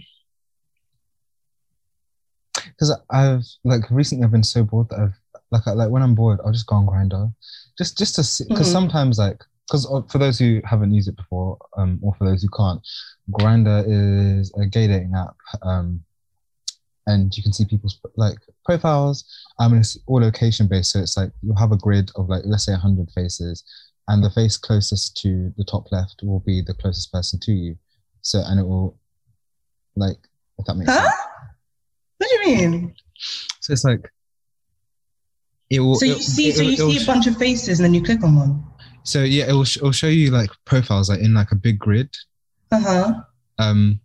With like in order of like distance. Oh, okay. Which is sort of like how you gauge like who's nearby you and blah blah blah. Right. And then you can use filters to like put preferences like age and blah blah blah. But yeah, I've been on Grindr recently just out of boredom, just to look, because it's location based. It's so fun to like set different ages and see like who's new in the area. Be like, oh, you look cool. From what I've seen online, like I don't want to assume, but it seems like it's just mainly sexual. Oh yeah. That's the vibe. But it's possible to make friends from there, as I have before. Even though, yeah, never mind. Yeah, it can be a lot, because it's very like people are very straight to the point. Like, yeah, I've seen the screenshots. But yeah, now that like I've broken celibacy and I recently got tested and I am all good in the hood, so I'm feeling more comfortable about exploring my sexuality when we come out of lockdown. And I'm hoping I don't have to use it, but I assume that Grindr will be one of the many tools at my disposal. Yeah. Speaking of apps, yeah, I actually deeped yesterday, like Instagram and Twitter are fully dating apps or just social apps, because like the amount of friends. They are called social media, babe. Oh my God. So the person who's literally in bondage with social media as well. But yeah, they are such dating apps. Like but I know what you mean, like compared to like Tumblr and stuff especially like with Twitter, because it's like Twitter, you sort of form like the same way that in real life you form like communities or social circles. Like on Twitter, it's very easy to form communities or social circles based on mutual interests or ways of thinking. So like you do gravitate to people who are your people, if that makes sense. Yeah, definitely. And so within that, it's like, I'm likely to find people that like, oh yeah, I would date you in real life because we have shared interests. Obviously, there's the attraction bias as well. So it's like you're more likely to follow people you're attracted to. And yeah. Yeah, it's so interesting to see like everyone I'm mutuals with will probably be mutuals with all my other mutuals. And then it's just like this little, everyone is just always interacting. And it's just so cute, especially when you see people who like start flirting and then start dating. I love seeing people flirt on the timeline. So cute. I always clock it. Like, even sometimes I'll just clock. I'll see two people just live their own lives, and I'll be like, I bet they're talking. 2 months later, they're together. Wow. The way that this is Valentine's Day, I was seeing people's stories, and I'm like, no, because Valentine's. Why did everyone and their mother pop up in a relationship? When? I don't understand. I thought we all agreed that like we were all like. I thought, everyone was like in the lockdown and everyone was just doing their thing. Suddenly. When I see especially mutuals who like, I always love talking to you, they were kind of more quiet recently, come to find out, they're booed up. And I was like, when did you meet? Like, I'm so jealous. The pain of, because there were certain people that like I was talking to or interested in that popped up with relationships on Valentine's Day. And I was like, now this is rude, because had I known that you were gearing towards being in a relationship, I would have saved myself the time. Yeah. See, the thing about me is, I sabotage, as I said, but then, like, I can think of a few people who, if I saw that they were now with someone, I'd be like, damn. Yeah, like, damn, you're really out of the game. Like, I didn't even get to dip my toe in the water. But... And also, a lot of people were popping up with relationships. Meanwhile, if I were to now post my DMs, everybody is in trouble. The streets is done. Do you know what? I feel like a lot of people, I don't want to assume, obviously I don't really know shit, but a lot of people are just with people because we're in a lockdown. Do you know what I mean? Like, yeah, or just because in general. When we come out and like when it's, I don't know if there's ever going to be a normal, but whenever we get to people can have motives, I think a lot of these relationships are just gonna suffer because suddenly it's like you're meeting all these new people and is crazy.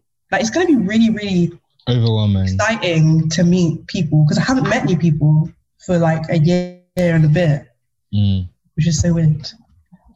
Yeah, I think a lot of these relationships are going to crumble on the outside, and that's not even a drag. I just think that, I mean, everything in life serves a purpose, even relationships, and sometimes relationships just hold the purpose of being placeholders because you either are just craving intimacy, even though you aren't explicitly ready for a relationship, or you just want the comfort of having someone there, especially during a national pandemic when you can't really leave your house and see your friends. Like, why not have a partner whose house I can go and stay at? Exactly.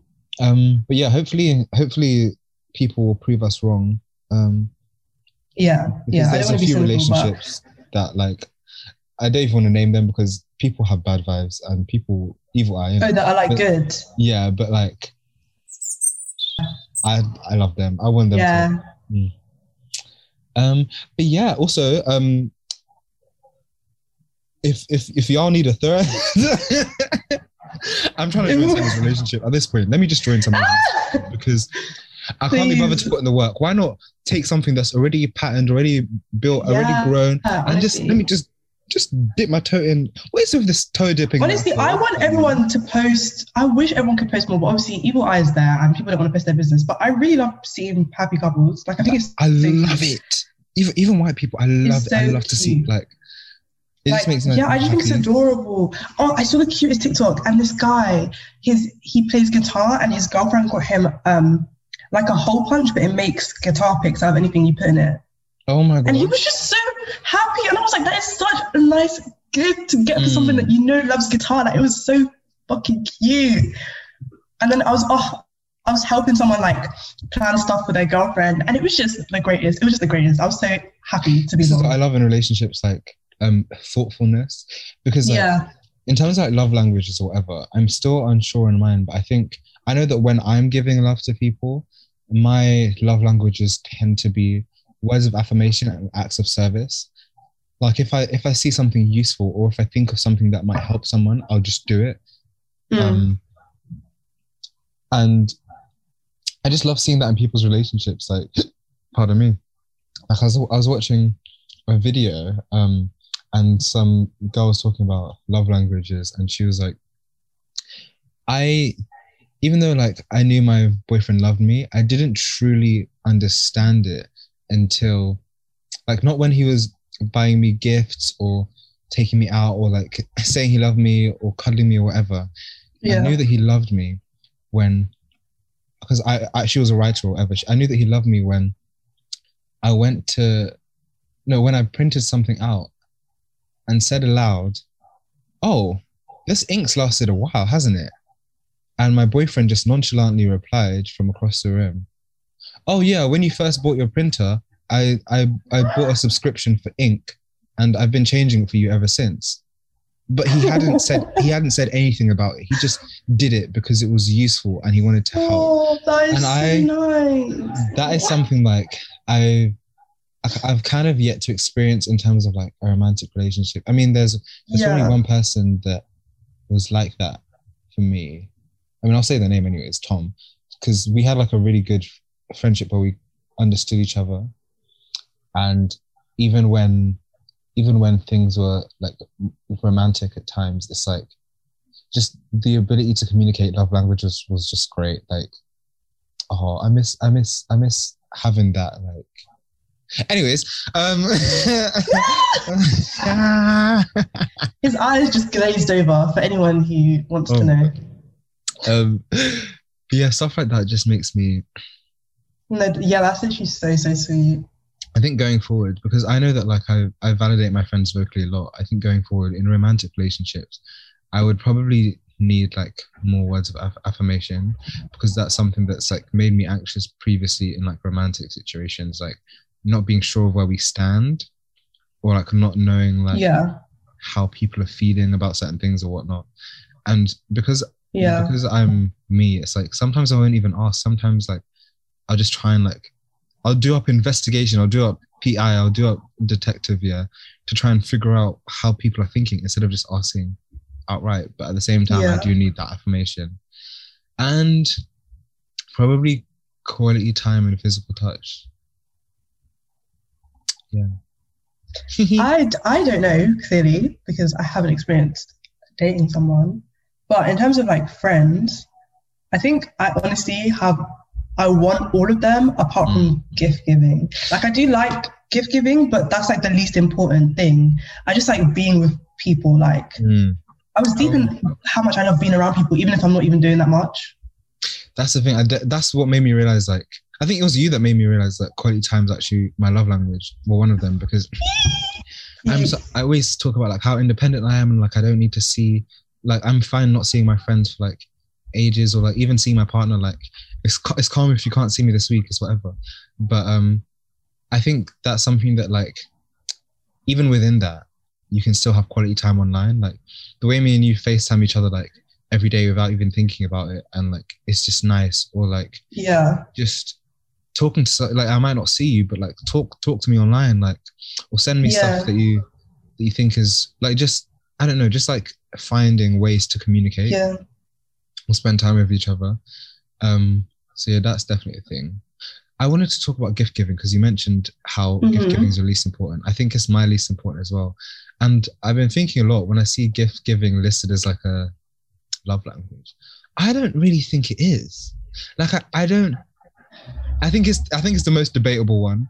Because let me tell you it is. And I know that because my mum loves receiving gifts. I agree with that. I think it's like a less natural one in the sense that I think it's more, do you know what? I don't even think it's usually the gift itself. It's like the thought that goes into the gift. That's the thing. I would count that as an act of service. Because it's not necessarily, even though like some people's gift giving love language is more about the materialism, it's like that is still an act of service. You thought that I would value this thing, so you got it for me because you thought I'd like it. So I don't count it as like its own thing, because gift giving implies it's more about the materialism, which I don't even know. Yeah, it just doesn't. Yeah, I know what you mean. It doesn't fit with the others. Like it doesn't. It doesn't really sound right. But yeah, I get that. I get that completely. Like me as someone who's like very into like clothes and fashion, it's like if I was dating someone and they now bought me whatever Gucci, whatever that I wanted, I would be like, oh my God, yes, like I finally have this material object that I wanted.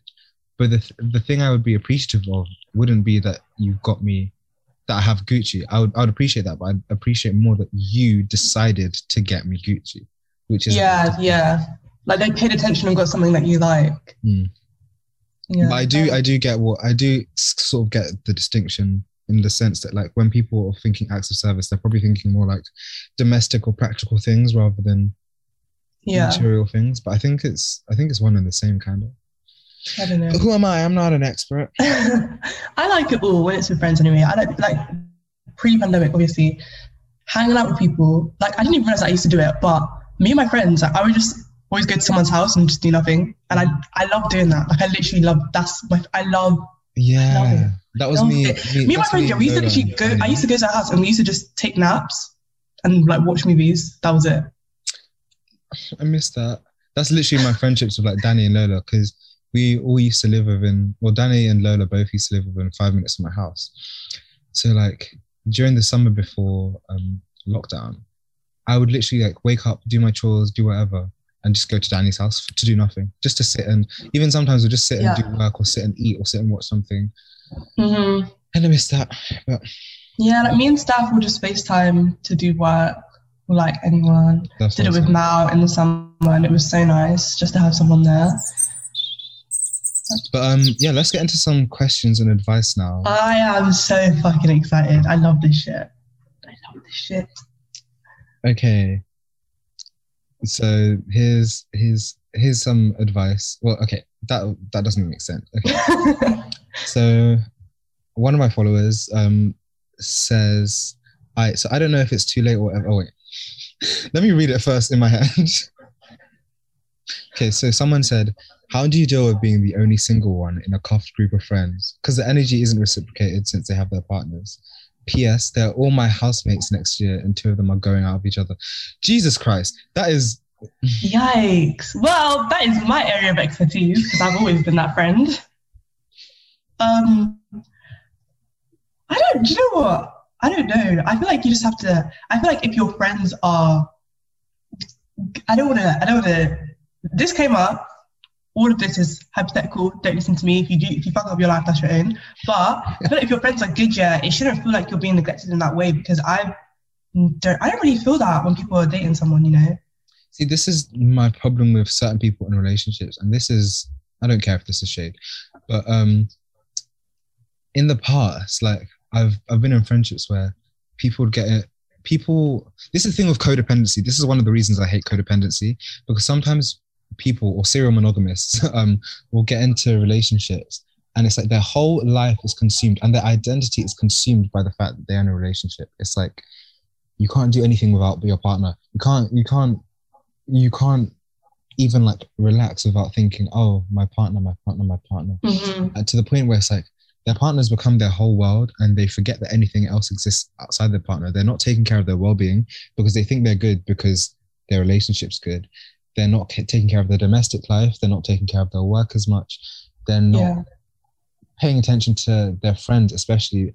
And this is the thing. This is the problem with romantic relationships, because society and capitalism has made us like feel like romantic relationships are like the apex of relationships. Yeah. So when you get into a romantic relationship, it's like it feels like your other interpersonal relationships are less essential, but that's not true at all. Yeah. Like you should keep the same energy that you had with your friends whilst they were helping you find a man, as you do I think that's when so you have sad men. that people like don't talk to their friends as much. Mm. But I think to that person, like if you're going to be living with them, I feel like that probably help a lot. You're going to literally be in the same house. Yeah, I think it'll be calm, and because sometimes people are like that, especially during the honeymoon phase, or when like, I mean, we're in a pandemic now, so it's like everything's different. But when you're living together, I'm sure that their time at home and spending it with like you and your group of friends will feel like a break from their relationship and always being with their partner, or like their work or school or job or whatever. Like, but I think because this is bothering you, it's definitely worth saying. I'm assuming you guys have a group chat, so because it's literally all of them who are in relationships, you can literally just be like, hey guys, like I just want to check everyone's good, like I love you, like it's just that I've just been feeling like just communicate your feelings, just or maybe don't even be like, oh, I'm feeling like neglected. Maybe just be like, try to like plan like a group something, or try to be like, oh, do you guys want a Netflix party, or just maybe try to speak to them more individually, like just call. Honestly, calling out of the blue, I think is good. Sometimes I just call people out of the blue and then it ends up being a nice conversation. So yeah, I think even before you address it, make if you haven't already, make like actual like direct effort to like do something with them. And if that falls through and the energy just isn't there, then it might be worth saying to them like, oh yeah, like I'm feeling a bit this way because of whatever. Because it shouldn't be that deep. Because if my friend, like if we're like in a close group, and my friend messages the chat and says, oh, like I just feel like the energy isn't there recently, like love you, I just want like a more quality time with you guys. Actually, yeah, true. If it's a close friend, I get it. Yeah, I don't care. Like, especially if you're going to live together, you should be able to start practicing saying these things now. Yeah, trust, because you don't want to start like not saying anything, and then you're going to be 3 months into living with them, and you're going to want to kill them all. And you know what? Yeah, when you say it, don't even say anything about their relationships, because that's how people start adding their own ideas of, oh, he's just jealous because he's the only single one, blah blah blah. No, you should just say like, oh, like I miss you guys, like I want to spend more time with you. I feel like we haven't spent as much time together recently. That's it. Yeah, and also pandemic life, I feel like everyone, especially now, because it's like we're tired, people literally have nothing to say. As much as I would like to talk to people a lot more, there's nothing to say, there's nothing to talk about. Maybe the only new thing or like the exciting thing is like their partner. So naturally, they're going to be, focusing more on them and stuff like that, because like with my friends, like I've known my friends for a long time and I know what they're doing. I know all there is to know. Also, you said that two of your future housemates are dating each other. What I'm gonna warn you, is start staying out of it now. Don't involve yourself. Don't volunteer advice. Don't be doing, oh, how's Bae? mind your fucking business. Like literally, don't talk about it. Because Just don't. when you move in together, yeah, and whatever problems they have, yeah, even if they have problems when you're living together, if you even intervene in one small way, that's how they'll start saying, "Oh, you're a hater. Oh, you're trying to break us up." Da, da, da, da. And I know because it's happened. Even when I was doing back and forth, yeah, giving these people perfect advice to help them and their mental health. And then when they eventually got back together for the 7th unhealthy time, and then they did break up, and I was happy about it. Yeah, then it's, "Oh, you're a hater. Oh, he was just jealous." Yeah. I will never suffer for people again. One thing I've learned being the single friend my whole life is people in relationships, they don't want to hear anything. They don't actually want to hear anything. They don't want advice. They want a listening board. Mm-hmm. If they're going to talk to you and they just want to vent, as friends do, let them vent. Do not say what. Don't even agree, because I'm telling you, don't nod. Don't. Unless someone is now coming to you to be like, "I'm going to propose" or "I'm going to break up with them," they don't want to hear anything. I'm telling you for free, they don't want to hear it. Because that's how two of my friends were dating, and suddenly one's asking me for advice, and then I'm telling her, and then before I know it, the boyfriend starts coming to me like, "Do you hate me?" That's the thing. People rarely actually want real objective advice. But like, if you come and ask me for real advice, I'm gonna give you objective advice. It doesn't matter who it applies to. It doesn't matter what the situation is. It doesn't matter if I like the person you're dating, if I hate the person you're dating. I'm gonna give you the advice that's objectively best for you and your situation. So that's how you get tangled into mess. Just don't do it. Yeah. The most I say is just, you should talk to them about that. Like, you should probably talk to them about that. Emphasis on the them, not me. Because the thing is, especially when someone is like complaining consistently about the same thing, they don't want help necessarily. They just want someone to like validate, and also to be like, well, so-and-so also agrees that you did this thing to me, because they want like that backup, which you don't want to be the backup. Even in friendships, it's like, even when it's not about relationships, it's like when people come and complain about things to me, yeah, or just like vent about something or ask for advice, any sort of situation where you're asking me my opinion, I'm gonna tell you if you're wrong. Mm-hmm. But that's the thing, is I'll only do that if I know you can handle it. Because some people, I'll just smile and nod. Some people, they'll be chatting your ear off, and it's like, I'll just smile and nod, because it's like, I know that you're so sick and twisted that you can't even admit your own flaws. So it's like, if I give you advice, you're gonna be upset at me for not agreeing with you or validating your nonsense. But no, I'm not here to make you feel right. I'm here to help you. Yeah. The thing is, you know your friend, like, you know when your friend is coming to you, like they want to be told the truth, or you know when your friend just wants to vent. So just try and follow that. But long story short, try to spend more time with your friends. Try to talk to them more. If it flops, then you can bring up the fact that you feel like you haven't been talking or hanging as much or whatever, and then see from there. But good luck to the friends that are dating within the friendship group. That's what I have to say about that. Good. Something tells me that in September, when they've all moved in, I'm going to be getting another message from this person asking for advice on the podcast. And I'm telling you now, don't. Don't. Intergroup dating is just not the one. It's not the one. Okay, wait, do you have anything you want to? No, because my friends are all idiots. Okay.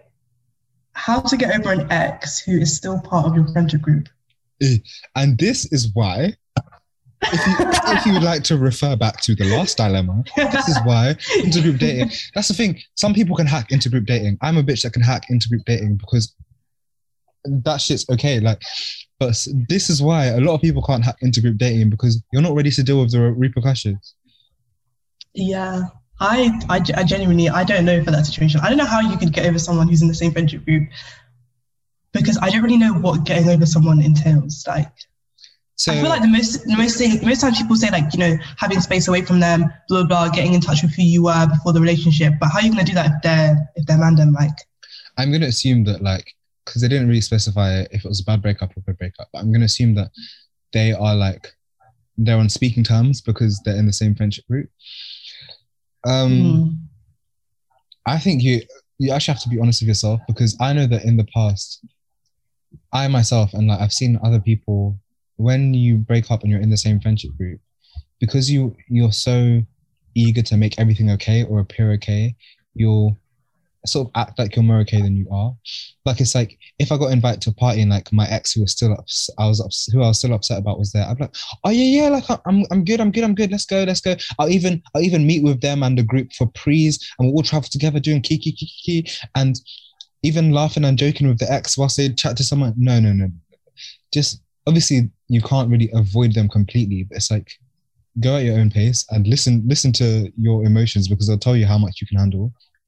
I also do think on the flip side though, it's good to try and build. I hate the word build because it sounds so heavy, but it's like it's good to try and have like a normal sort of like talking relationship with that person once you can handle it. Like, because I hate this whole thing of like, oh, being exes has to be awkward. Like, I found that sometimes even the more I talk to someone in a friendly capacity or like in social situations, the easier I find it being around them, even if I'm heartbroken over them or whatever. I'm interested to see how I would deal with an ex, because half of the people I know say like, oh yeah, be on speaking terms. The other half are like, block your ex. Like there's no reason to speak to them ever again. So I'm like, that's so interesting. I'm not really like that. Like, the thing is, yeah, I'm not someone. It takes a lot for me to block someone.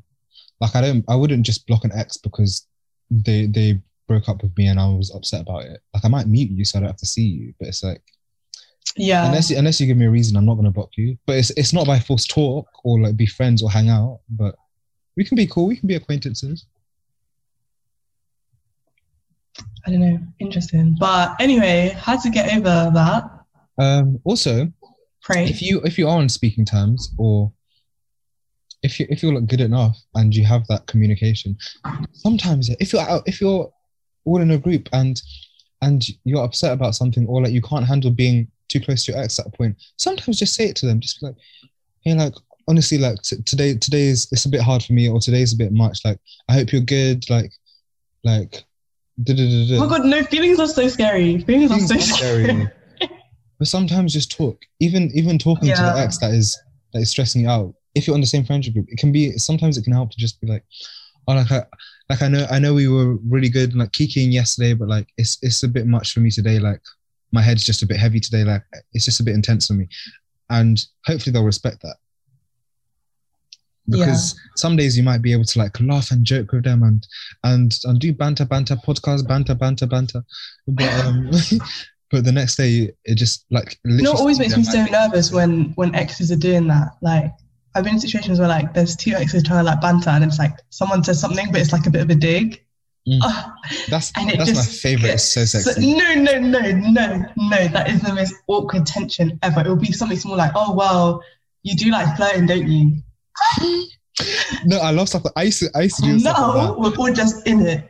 No. When my exes do that stuff to me, I love it. Like, but that's because even when it was like still raw and it was like a genuine dig, it's like that is part of becoming friends again, because it's like you've gone from friends to this mad relationship, and in order to get back to friends, it's a gradual thing. You can't just snap your fingers and become friends again. The digs are going to happen, like the jokes are going to happen, the off glances are going to happen, but it's powering through that. So yeah, good luck.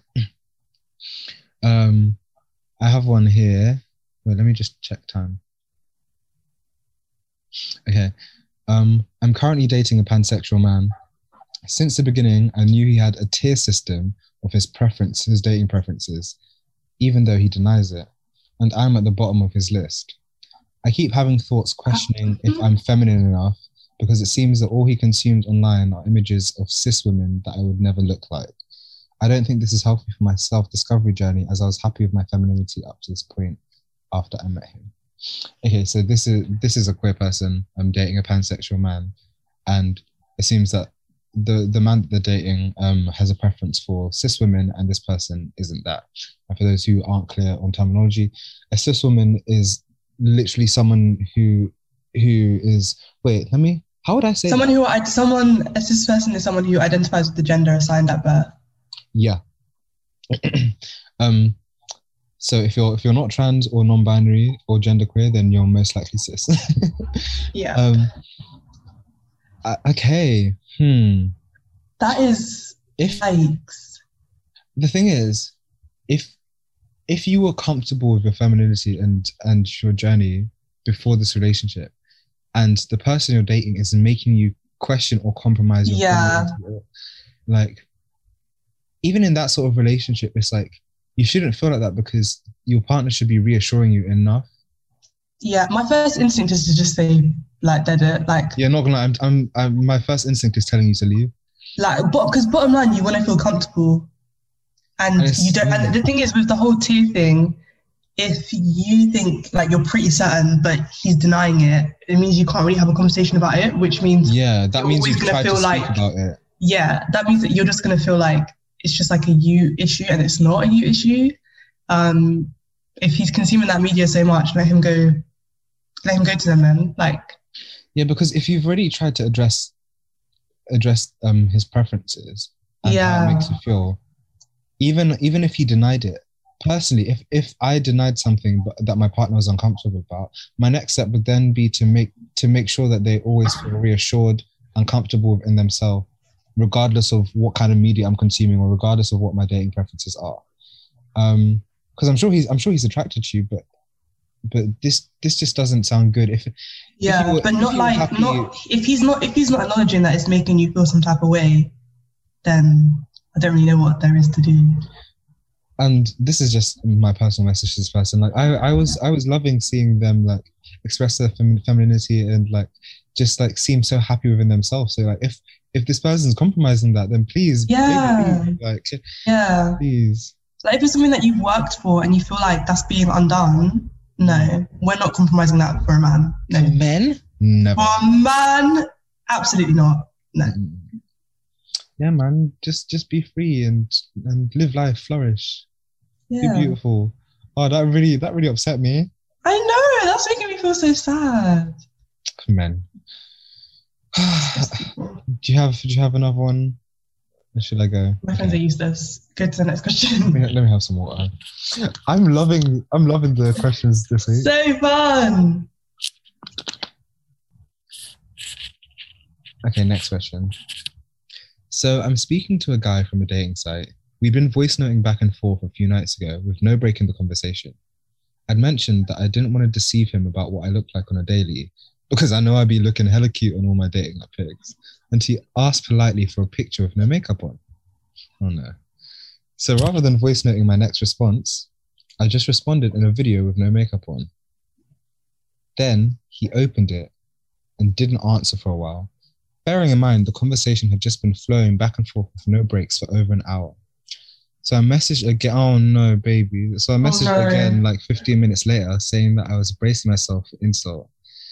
And he messaged back saying that he didn't answer because he was doing an experiment to see how self-assured I am about my own appearance, and that he deduced that I'm not as confident as I should be because I have a very nice face. Is this a red flag? It kind of feels like a red flag to be doing experiments on my self-esteem when we haven't even met. So, okay. So as you said for them not to be long, and I just sent a massive message. That wasn't long at all. Don't worry. That was calm. This is a red flag. Dead the whole You don't want to thing. smile. You don't want it. People do not need to be testing you. What is this? No. I understand little, not experiments, but I understand like sometimes you can be thinking it in your head. Yeah, sometimes you might do subtle little things just to see how people feel about certain things. But the way he set this up, he's asked you for a picture with no makeup on, left you hanging to sort of put you on edge. That's really fucked up. Because anyone, even if you're self-assured, you'd probably be like, if the conversation was literally flowing and then you stop because you've sent your face, that's the only thing that's changed. Anyone's going to be like, especially if you can see that he's seen it and he's just there.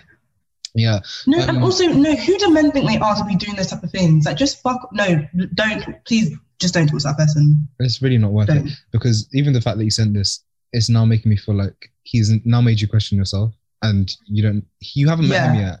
You haven't met him. Do you see how they start, and then it will become a thing of later on. If anything ever happens, it will be like, oh, but you should be more self-assured.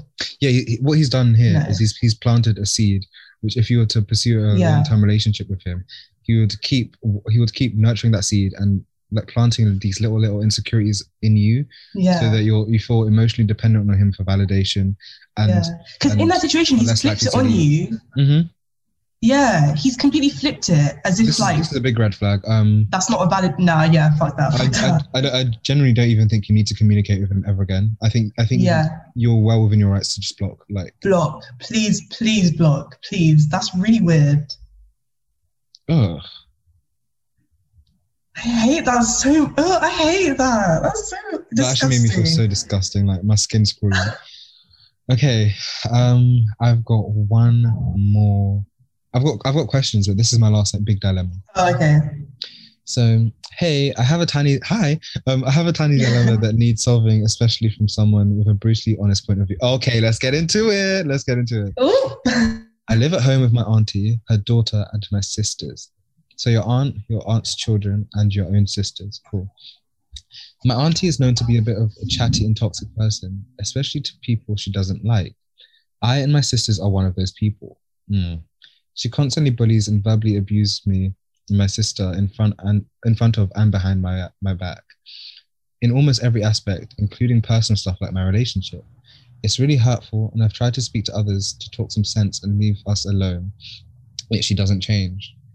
So my question is, how do I put my foot down and not be taken as a dickhead anymore? I don't care that she's older than me or that I'm living under her roof. How should I approach her and get my point across? How do I get her to change?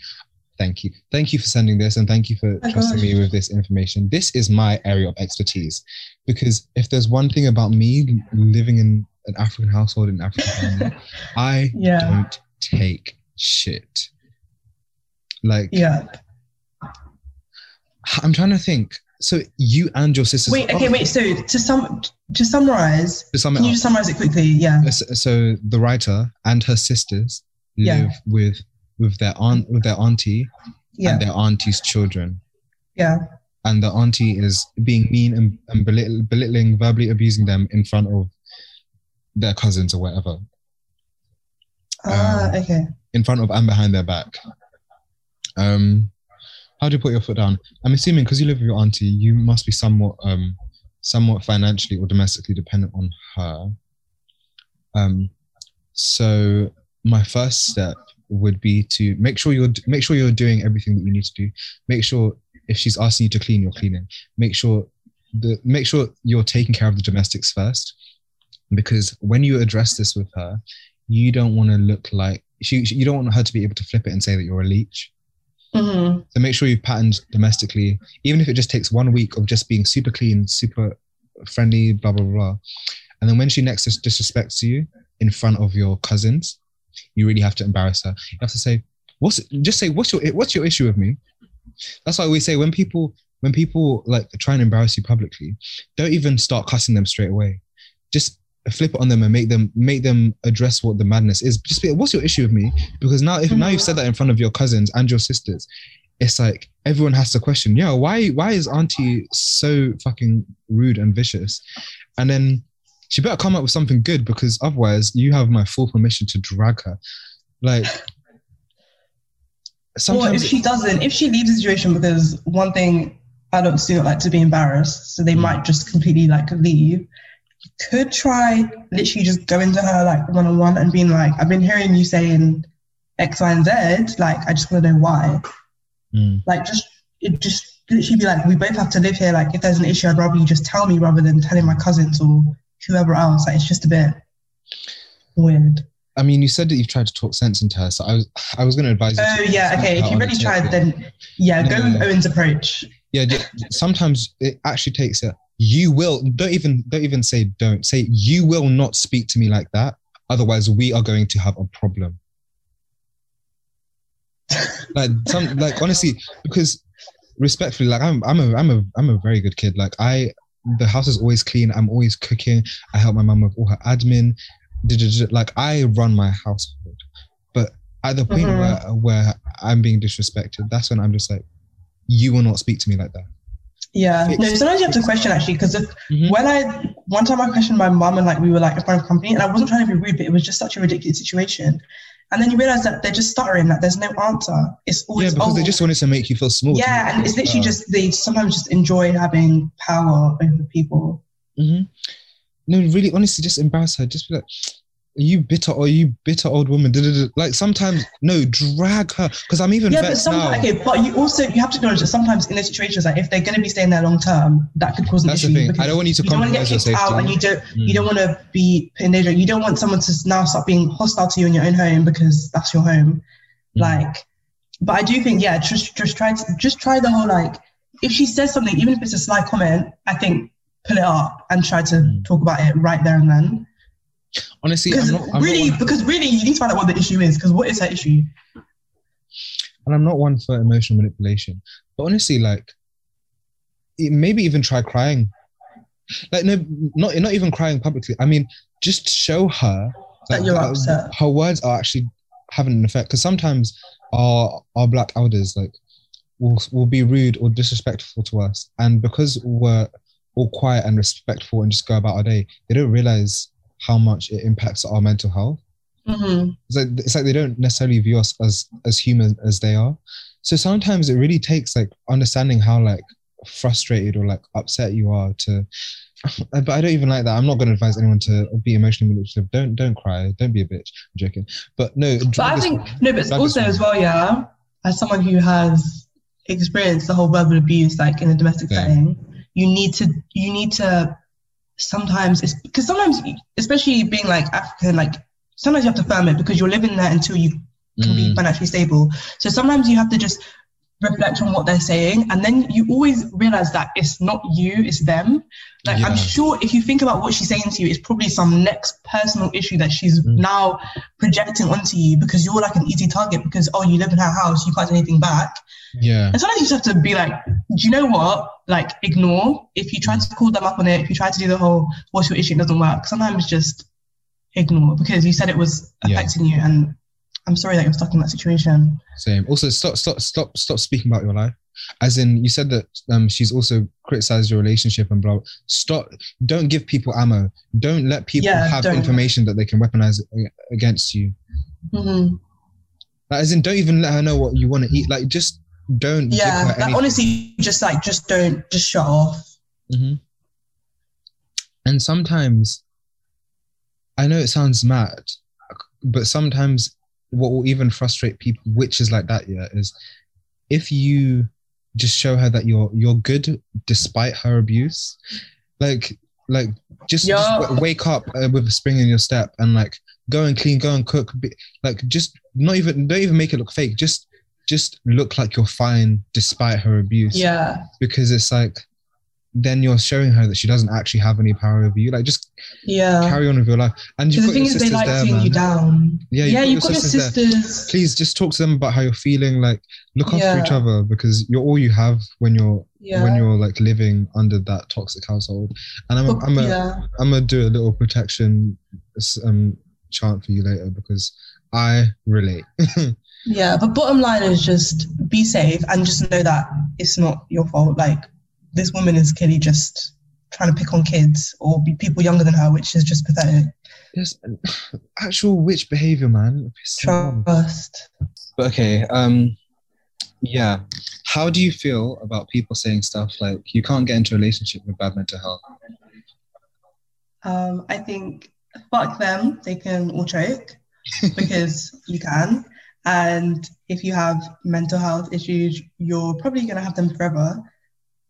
So that I don't know what they're implying, that people who are mentally ill shouldn't be in relationships. Like, I don't know, there isn't some perfect form. You're not going to get to some perfect place. You know, people like, you can't love others until you love yourself. But literally shut the fuck up. Like, shut that. Who told you that? Like, that doesn't even make any sense. But yeah, you can and you will have good relationships. And those people who are telling you that are miserable cunts. So I agree. Although I want to expand on that a bit because it is specified bad mental health.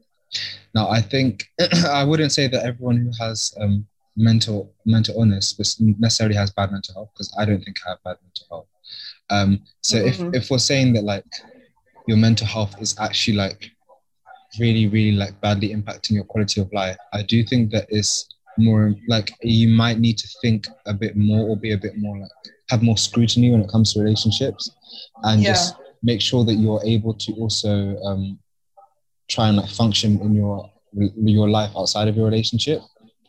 Yeah, And you of just need course, to be like self-reflective and just know how your mental health affects you, and if that's something that you need to explain to your partner, then explain it to them. But yeah, yeah, like you can. yeah, definitely, especially if you're in a healthy relationship, like hopefully your partner and or your friends would be like people who would be supporting you on your journey with mental health anyways. But again, I think sometimes when people are having like bad mentally ill periods, um, sometimes they can sort of use relationships as like a bandage, or like I said Mhm. earlier, like consume themselves with the relationship because they think that will just make them feel better. But like, I'm sorry, it won't.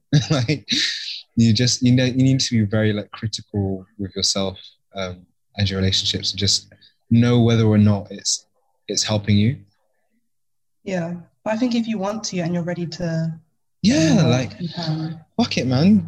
If you're calm in it. Enjoy. Trust Um, how to be confident with your crush. Um, with your crush. yeah, Oh, they use the word crush. That's very that's so cute. I cute. don't know. I don't know why that's cute, but it is. Honestly, I may seem like I'm all sane and sorted, but yeah, when I have crushes, like sometimes I'm nervous to say things or be like outspoken, or sometimes I'm nervous to even state my intentions clearly because I haven't gauged like how reciprocated it is. But sometimes just do it. Like when you're chatting to them, like throw a little flirty joke in here or there just to like test the waters and see what kind of response they give. But sometimes even save yourself the time and just be like, oh yeah, I'm not gonna lie, I'm kind of crushing on you. Something as flippant as that, where it's like, even if they don't reciprocate, it doesn't seem so deep that like it should tarnish the quality of your relationship or whatever. Yeah. Like yeah, sometimes throwing a little like, oh you're paying still, or oh yeah, like you're really cute, Mm-hmm. and just see Like what their response is. compliments and banter. Just try to be how you are with Mm. your friends, especially if it's online. Honey, you can fake that shit so quickly because they're not gonna know if you're shaking behind the screen. But also, I do think sometimes being confident in front of your crush, like it's a bit overrated. Like I think it's nice to go through the little shy stuff, like and Yeah, like because be mm, coy and like do your little thing. Like just do what makes you comfortable. If you're gonna be uncomfortable and force yourself to be confident or appear confident, then there's no point. Like yeah, just be yourself, innit? yeah, I like when people get shy around people they like. I think Mm. that's so nice. I know that like when people approach me, or when people are interested in me, um when like because a lot of the time people move to people by complimenting their appearance. So sometimes when Mm-hmm. people are interested in me, and I'm not saying that everyone who compliments their appearance is into me, I'm saying that when I know that people are interested in me and they compliment my appearance, if I don't feel the same way about them, I won't say it. I'll just say stuff like, "Oh, thank you, you're so sweet," or like stuff like that. Like Yeah. I won't be like, oh, like you're like sexy too or whatever. Like if I'm not feeling it, like I won't reciprocate. I'll just find a gracious way to accept the compliment. So also if you want to test the waters, then compliment them in a way where you can sort of tell if they're feeling you or not. Yeah. Yeah, even just a small like, oh, this is so pale on their picture or whatever, like it really isn't that Mm-hmm. deep because if you say it to your friends, it's not going to be a thing. And yeah, Yeah. Good luck. I hope everything goes well with your crush. That's really exciting. yeah, If it does, I want updates. in it, that's so cute. um. Okay. Someone said opinion on dating someone. This opinion on dating someone Oh with God. different political views. Opinion on dating someone with different political views. Can it work or is it doomed? Firstly, okay, let me just speak candidly because you came to me for candid advice. You are white. And I'm saying that in the sense that like, if I read this, yeah, and I didn't know that you were white already, I would know that you're white because this is something that Trust. only a few demographics on earth have the privilege of even saying, and the main one Yeah. being white people. That's a madness because there's when people say different political views, yeah, you're talking about like you're talking about human rights, you're talking about bigotry, Yeah. you're talking about access, you're talking about education, you're talking about capital. What the? Yeah. because not gonna lie, if you're put it, but let me find words. Let me pull myself together because basically, if it was insignificant, you wouldn't have mentioned it. You wouldn't count it as a difference because there's like small differences in opinion, yeah, that are so Yeah, if you're talking about inconsequential. like how should the government divide their money, that's completely different than should Black people be allowed to live. And even within that money one, there's still problems there because it goes into classism and welfare and da da da da. But yeah, if if the political view impedes on someone else's quality of life, then no, just no. And please, Yeah. I'm begging you to do some self-reflection and ask why this is even something that's like debatable for you. Because me personally, I'm not dating a Tory because I know what Tories stand for. Like, literally, I'm not dating someone transphobic. I'm not dating someone who uses ableist slurs. I'm not. What? Yeah, like it's a very tone deaf question because you're asking a queer Black person. Politics when you're like white and stuff, but you're asking to Black queer people like, can you brush it to the side? No, don't think we can. Considering, do you know what? Thank you for asking this. Like, and I don't even say that to be gracious. I'm saying I'm glad that you asked this because it means that we can address this because you are very privileged to even think that, to even feel like a difference in political views can just be like a mild disagreement or just a difference in taste or whatever. Like, yeah, you're telling me you want to be, you're considering being in a romantic or sexual relationship with someone whose views may impede on someone else's quality of life based on ignorance. But to answer the question, no. People can, but the people who do that are bigoted. It's like the white people who are like, oh, look at this, like, he's a Tory, but I'm for Labour and we're getting along fine. Yeah, you're getting along fine because you don't actually care about the issues that you think you care about. All these girls are there with homophobic and transphobic boyfriends and they don't check their men. Fuck them, 100%. So yeah, you can, but if you do, and we're just assuming that their political views are this bad because why else would you send it? Yeah. But you can, and if you do, just know that you're worse than the person you're dating. So I hope you find. And don't try to be like, look, we can live in harmony. Keep it to yourself. Be very embarrassed and ashamed, and do your thing in quietness. I hope you make the right choice. Okay. Thoughts on? Oh my god. Thoughts on your partner liking photos of others on IG? Let me get into this. We're not straight. We're not doing this. We're not straight. No, please. Please, I can't. Heterosexuals are suffering. When I see topics like this, I actually I really feel sorry for people. Like, you people are living in emotional and mental poverty. If you think that something like this is even worth, anyways, it's so ridiculous. You asked, so I'll answer. I'll give you the grace of that. Thoughts on it? I understand that a lot of people have insecurities which are very closely tied to social media appearance, just social lives in general, and blah blah blah. I can understand that your partner having certain interactions on social media might make you feel insecure, but that is all it is. It is your insecurities and it is your partner's social media. My partner could be liking all sorts now. And it's I don't care because it's not even a reflection of anything really. It just means that this liking photos, you haven't even said commenting. You haven't said commenting. You said liking. All a like means, is that on some level, someone appreciated that content. I like photos of people I don't even like, not because I wanna put bad vibes, just because I'm like, this was good content. I appreciate what you did here. Or this is interesting. Or do you know what? Let me support. Let me just get that number up by 1. So no, I don't think it's deep at all. Even the whole thing of like, if the thing is, I can understand that like sometimes, if this is IG, this isn't even Twitter. You can't even see people's likes like that. So I don't think it's deep at all. But yeah. I don't really have anything to add because I can't. Like that question is so beneath I'm so sorry. Me. That question is so juvenile to me, and that is me being very. There's literally nothing for me to say about that. Like, just, I think if it bothers you that much, maybe talk to the person that you're dating about it. But I'm assuming that's hypothetical, but I personally don't I Oh wouldn't think about yeah, it was that. hypothetical, and I know the person who asked it probably isn't serious, but it's like Yeah. if if your partner liking things on Instagram, um, Yeah. let's just say if your partner's liking booty pics of like some influencer or whatever that they posted on Instagram, um, then you need to do a lot of inner work on yourself if it's making you feel that bad. And that's not even to insult you, it's saying that, oh, this means that this has triggered an insecurity which you need to address with yourself and work on so that you aren't affected like things by this in the future. Yeah. But yeah, have a nice day. Thank you. And last question, how to how to stop getting taken for idiot? I feel like I can help on this one. Literally setting boundaries. And I feel like, let me just explain, because sometimes you hear that and you're just like, what the fuck are you talking about?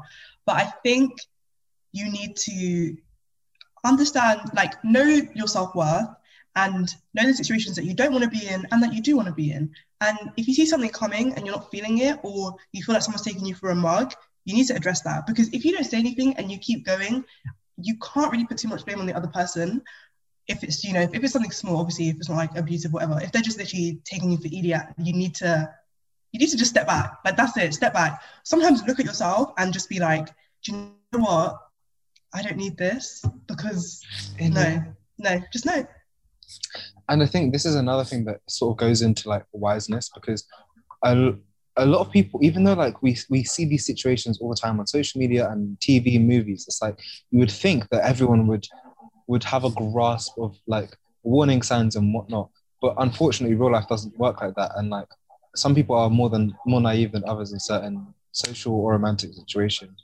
So a good way to frame things is if you sense yourself feeling discomfort, then you need to figure out why you're uncomfortable. Because it might not even be that you're being taken for idiot. But sometimes discomfort just tells us that there's a problem either inwards or outwards that needs to be addressed.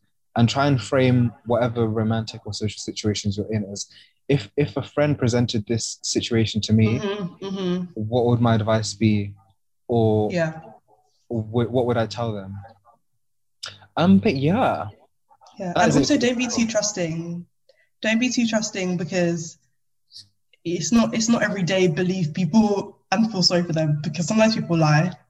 But even in that, don't be too trusting. Also, don't be too suspicious, because that's how you end up crazy like me. You honestly, you have to, if someone says something, their actions have to match. Like, if someone says, if someone does something and it's clearly like hurtful, and they're like, oh, but I care about you, clearly it's not matching. Like, it's not adding up. So you need to just like Fairs, if you were like, take people's word but not as gospel, as in take the word, make a note of what people say and use that to frame your interactions.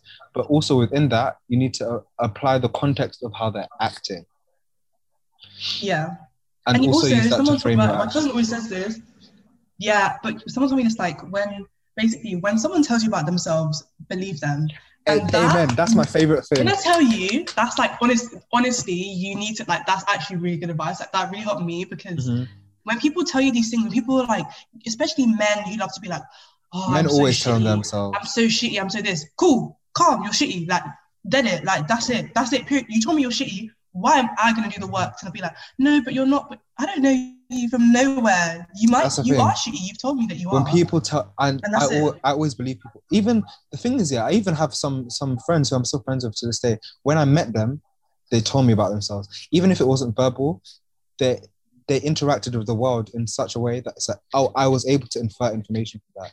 And even though we're still friends, it's like, I've used that to frame my interactions with them. So like, I wouldn't expect certain things of certain people, because it's like, no, you told me in the beginning that you're bad at this, or you're toxic in this way. So it's like, I'm not going, it's like, I know where we stand. Yeah, take people like as they are, and you have to meet people where you're at and where they're at, because if you start putting expectations, that's when shit goes wrong. Yeah, and that is the last question. Wow. Wow. We did that. Oh my gosh, that was so fun. Right? I love being on the podcast. I think these were the best sort of questions so far. Oh my days, you're gonna put the little tweet, tweet, tweet. I bet it just came because we're at the end. Yeah. Oh my god. But yeah, so let's wrap up the show. Yeah. I'm even thinking now. Girl, we touched on, okay, we started off, when we found us out, hallelujah, yes, happy. We went to mental health and grief. Bottom line, get help when you need it. Use your support network because people, oh my God, this is literally so cliche, but people, as someone who's been through it, people actually do care about you. Your friends care. And it's true. Even strangers care, you know. Because there's actually a lot of people online where like I care about their well-being. Like when I see you posting and even though it's entertainment primarily, it's like it's not just entertainment though, because I want you to do well. Like I want you to achieve. I want you to succeed. So like people are watching you and they can see the effort that you're making, and they do want you to do well for the most part. Yes. If you had to leave the audience with any parting words, advice or anything. Sorry, hold on. Before we even get into that, do you have anything you're looking forward to? Anything creative or personal that you're looking forward to? Something fun coming up with poetry. I am probably gonna sell a few more tote bags. So if you guys want to check out my art page on Instagram, it's Charlula. Just add an RT to my main name, and I'll probably post about it on Twitter too. But yeah, I'm looking forward to good weather. Honestly, I'm looking forward to good weather. The sun today was really sunning like it was in the first lockdown. I enjoyed. Yeah. But yeah, if I had to leave with any parting words, this week's been nice because it's like I love the last two episodes. Obviously because like you're literally one of my best friends. It's like it was so relaxed today because I wasn't really in the headspace to have to do too much. And oh my god, I've had 2 Gemini guests in a row. Gemini supremacy. The Gemini energy is strong at the moment. Yeah.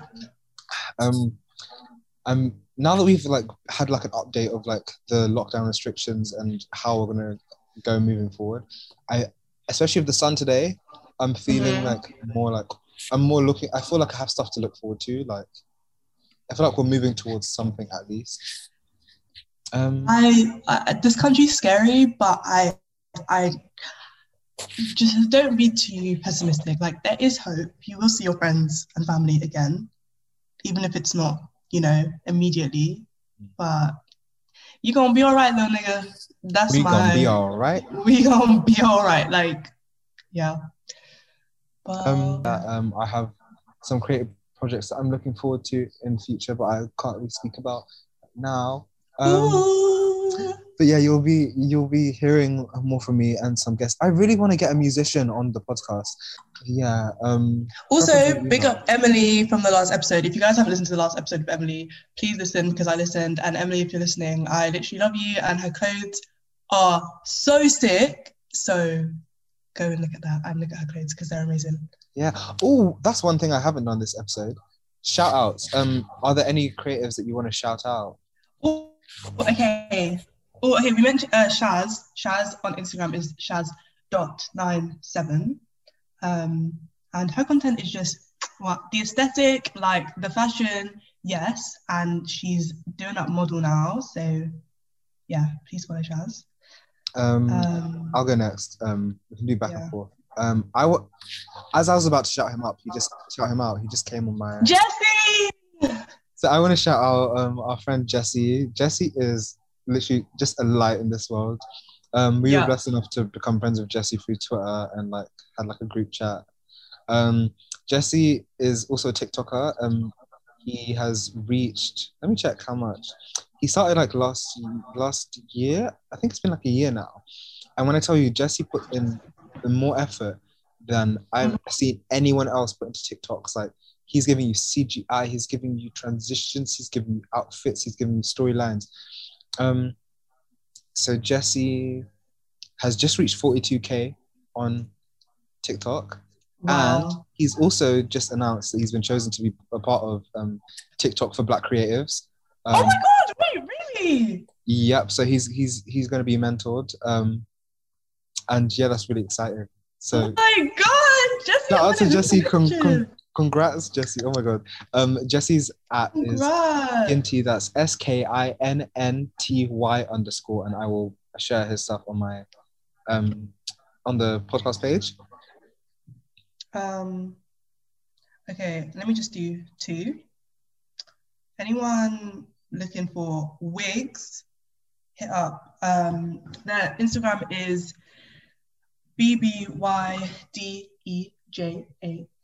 There's just really, really cute wigs in like fun colors. So like support a Black queer bitch and get those wigs. And also my bestie Elise on TikTok. Her out on TikTok is Elise388. She just does like, if you're into like fast fashion and makeup and stuff, she does like cute hauls, because fast fashion is not sustainable, but it is what it is. We participate in society. So if you're looking for cute shit, like AliExpress and stuff, follow her. But yeah, that is me done. Let me see. Let me just scroll through my stories and see who comes up. Wow, Riches is really boring. Yeah, it's difficult. It's difficult to remember because we're in this state of like, every day is the same. Everyone does the same stuff and tweets the same thing. Very boring. I was just going to say, because you were talking about casting, I was just going to say, everyone follow Shop by Steph and follow Steph on all her accounts, because she just actually, that's my you know what? Yeah, Steph is our last one to round it up, because Steph is amazing. She's one of my besties. She does everything. She does casting, photography. She's just a wonderful person. So her photography page is Shop by Steph. Personal is Staffy, STXFII, I think. Is that what it is? Anyway, Owen will put it somewhere in his little whatever. And then she also has like Staffy Samaki, which is for casting. So if you're looking for opportunities, follow. Especially if you're Black and in London. Yeah. Also follow Black in Britain, which I run with Steph. How can you forget Steph created it. Steph created it. It's a space basically to give a voice to Black people in London, because we're always erased. It started with her doing this photography project, and follow Black in Britain, because we are going to be posting more content soon. So. Yeah. And for those who don't know, Steph is the one who has been blessing my head, blessing me with beautiful braids, back to back. Steph did my head too. Listen, Steph, Steph is the one.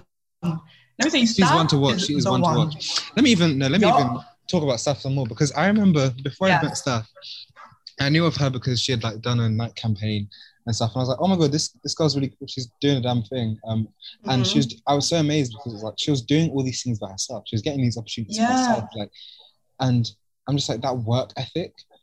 And then one of my friends from secondary sixth form was actually the one who introduced me to her, because she's a photographer as well.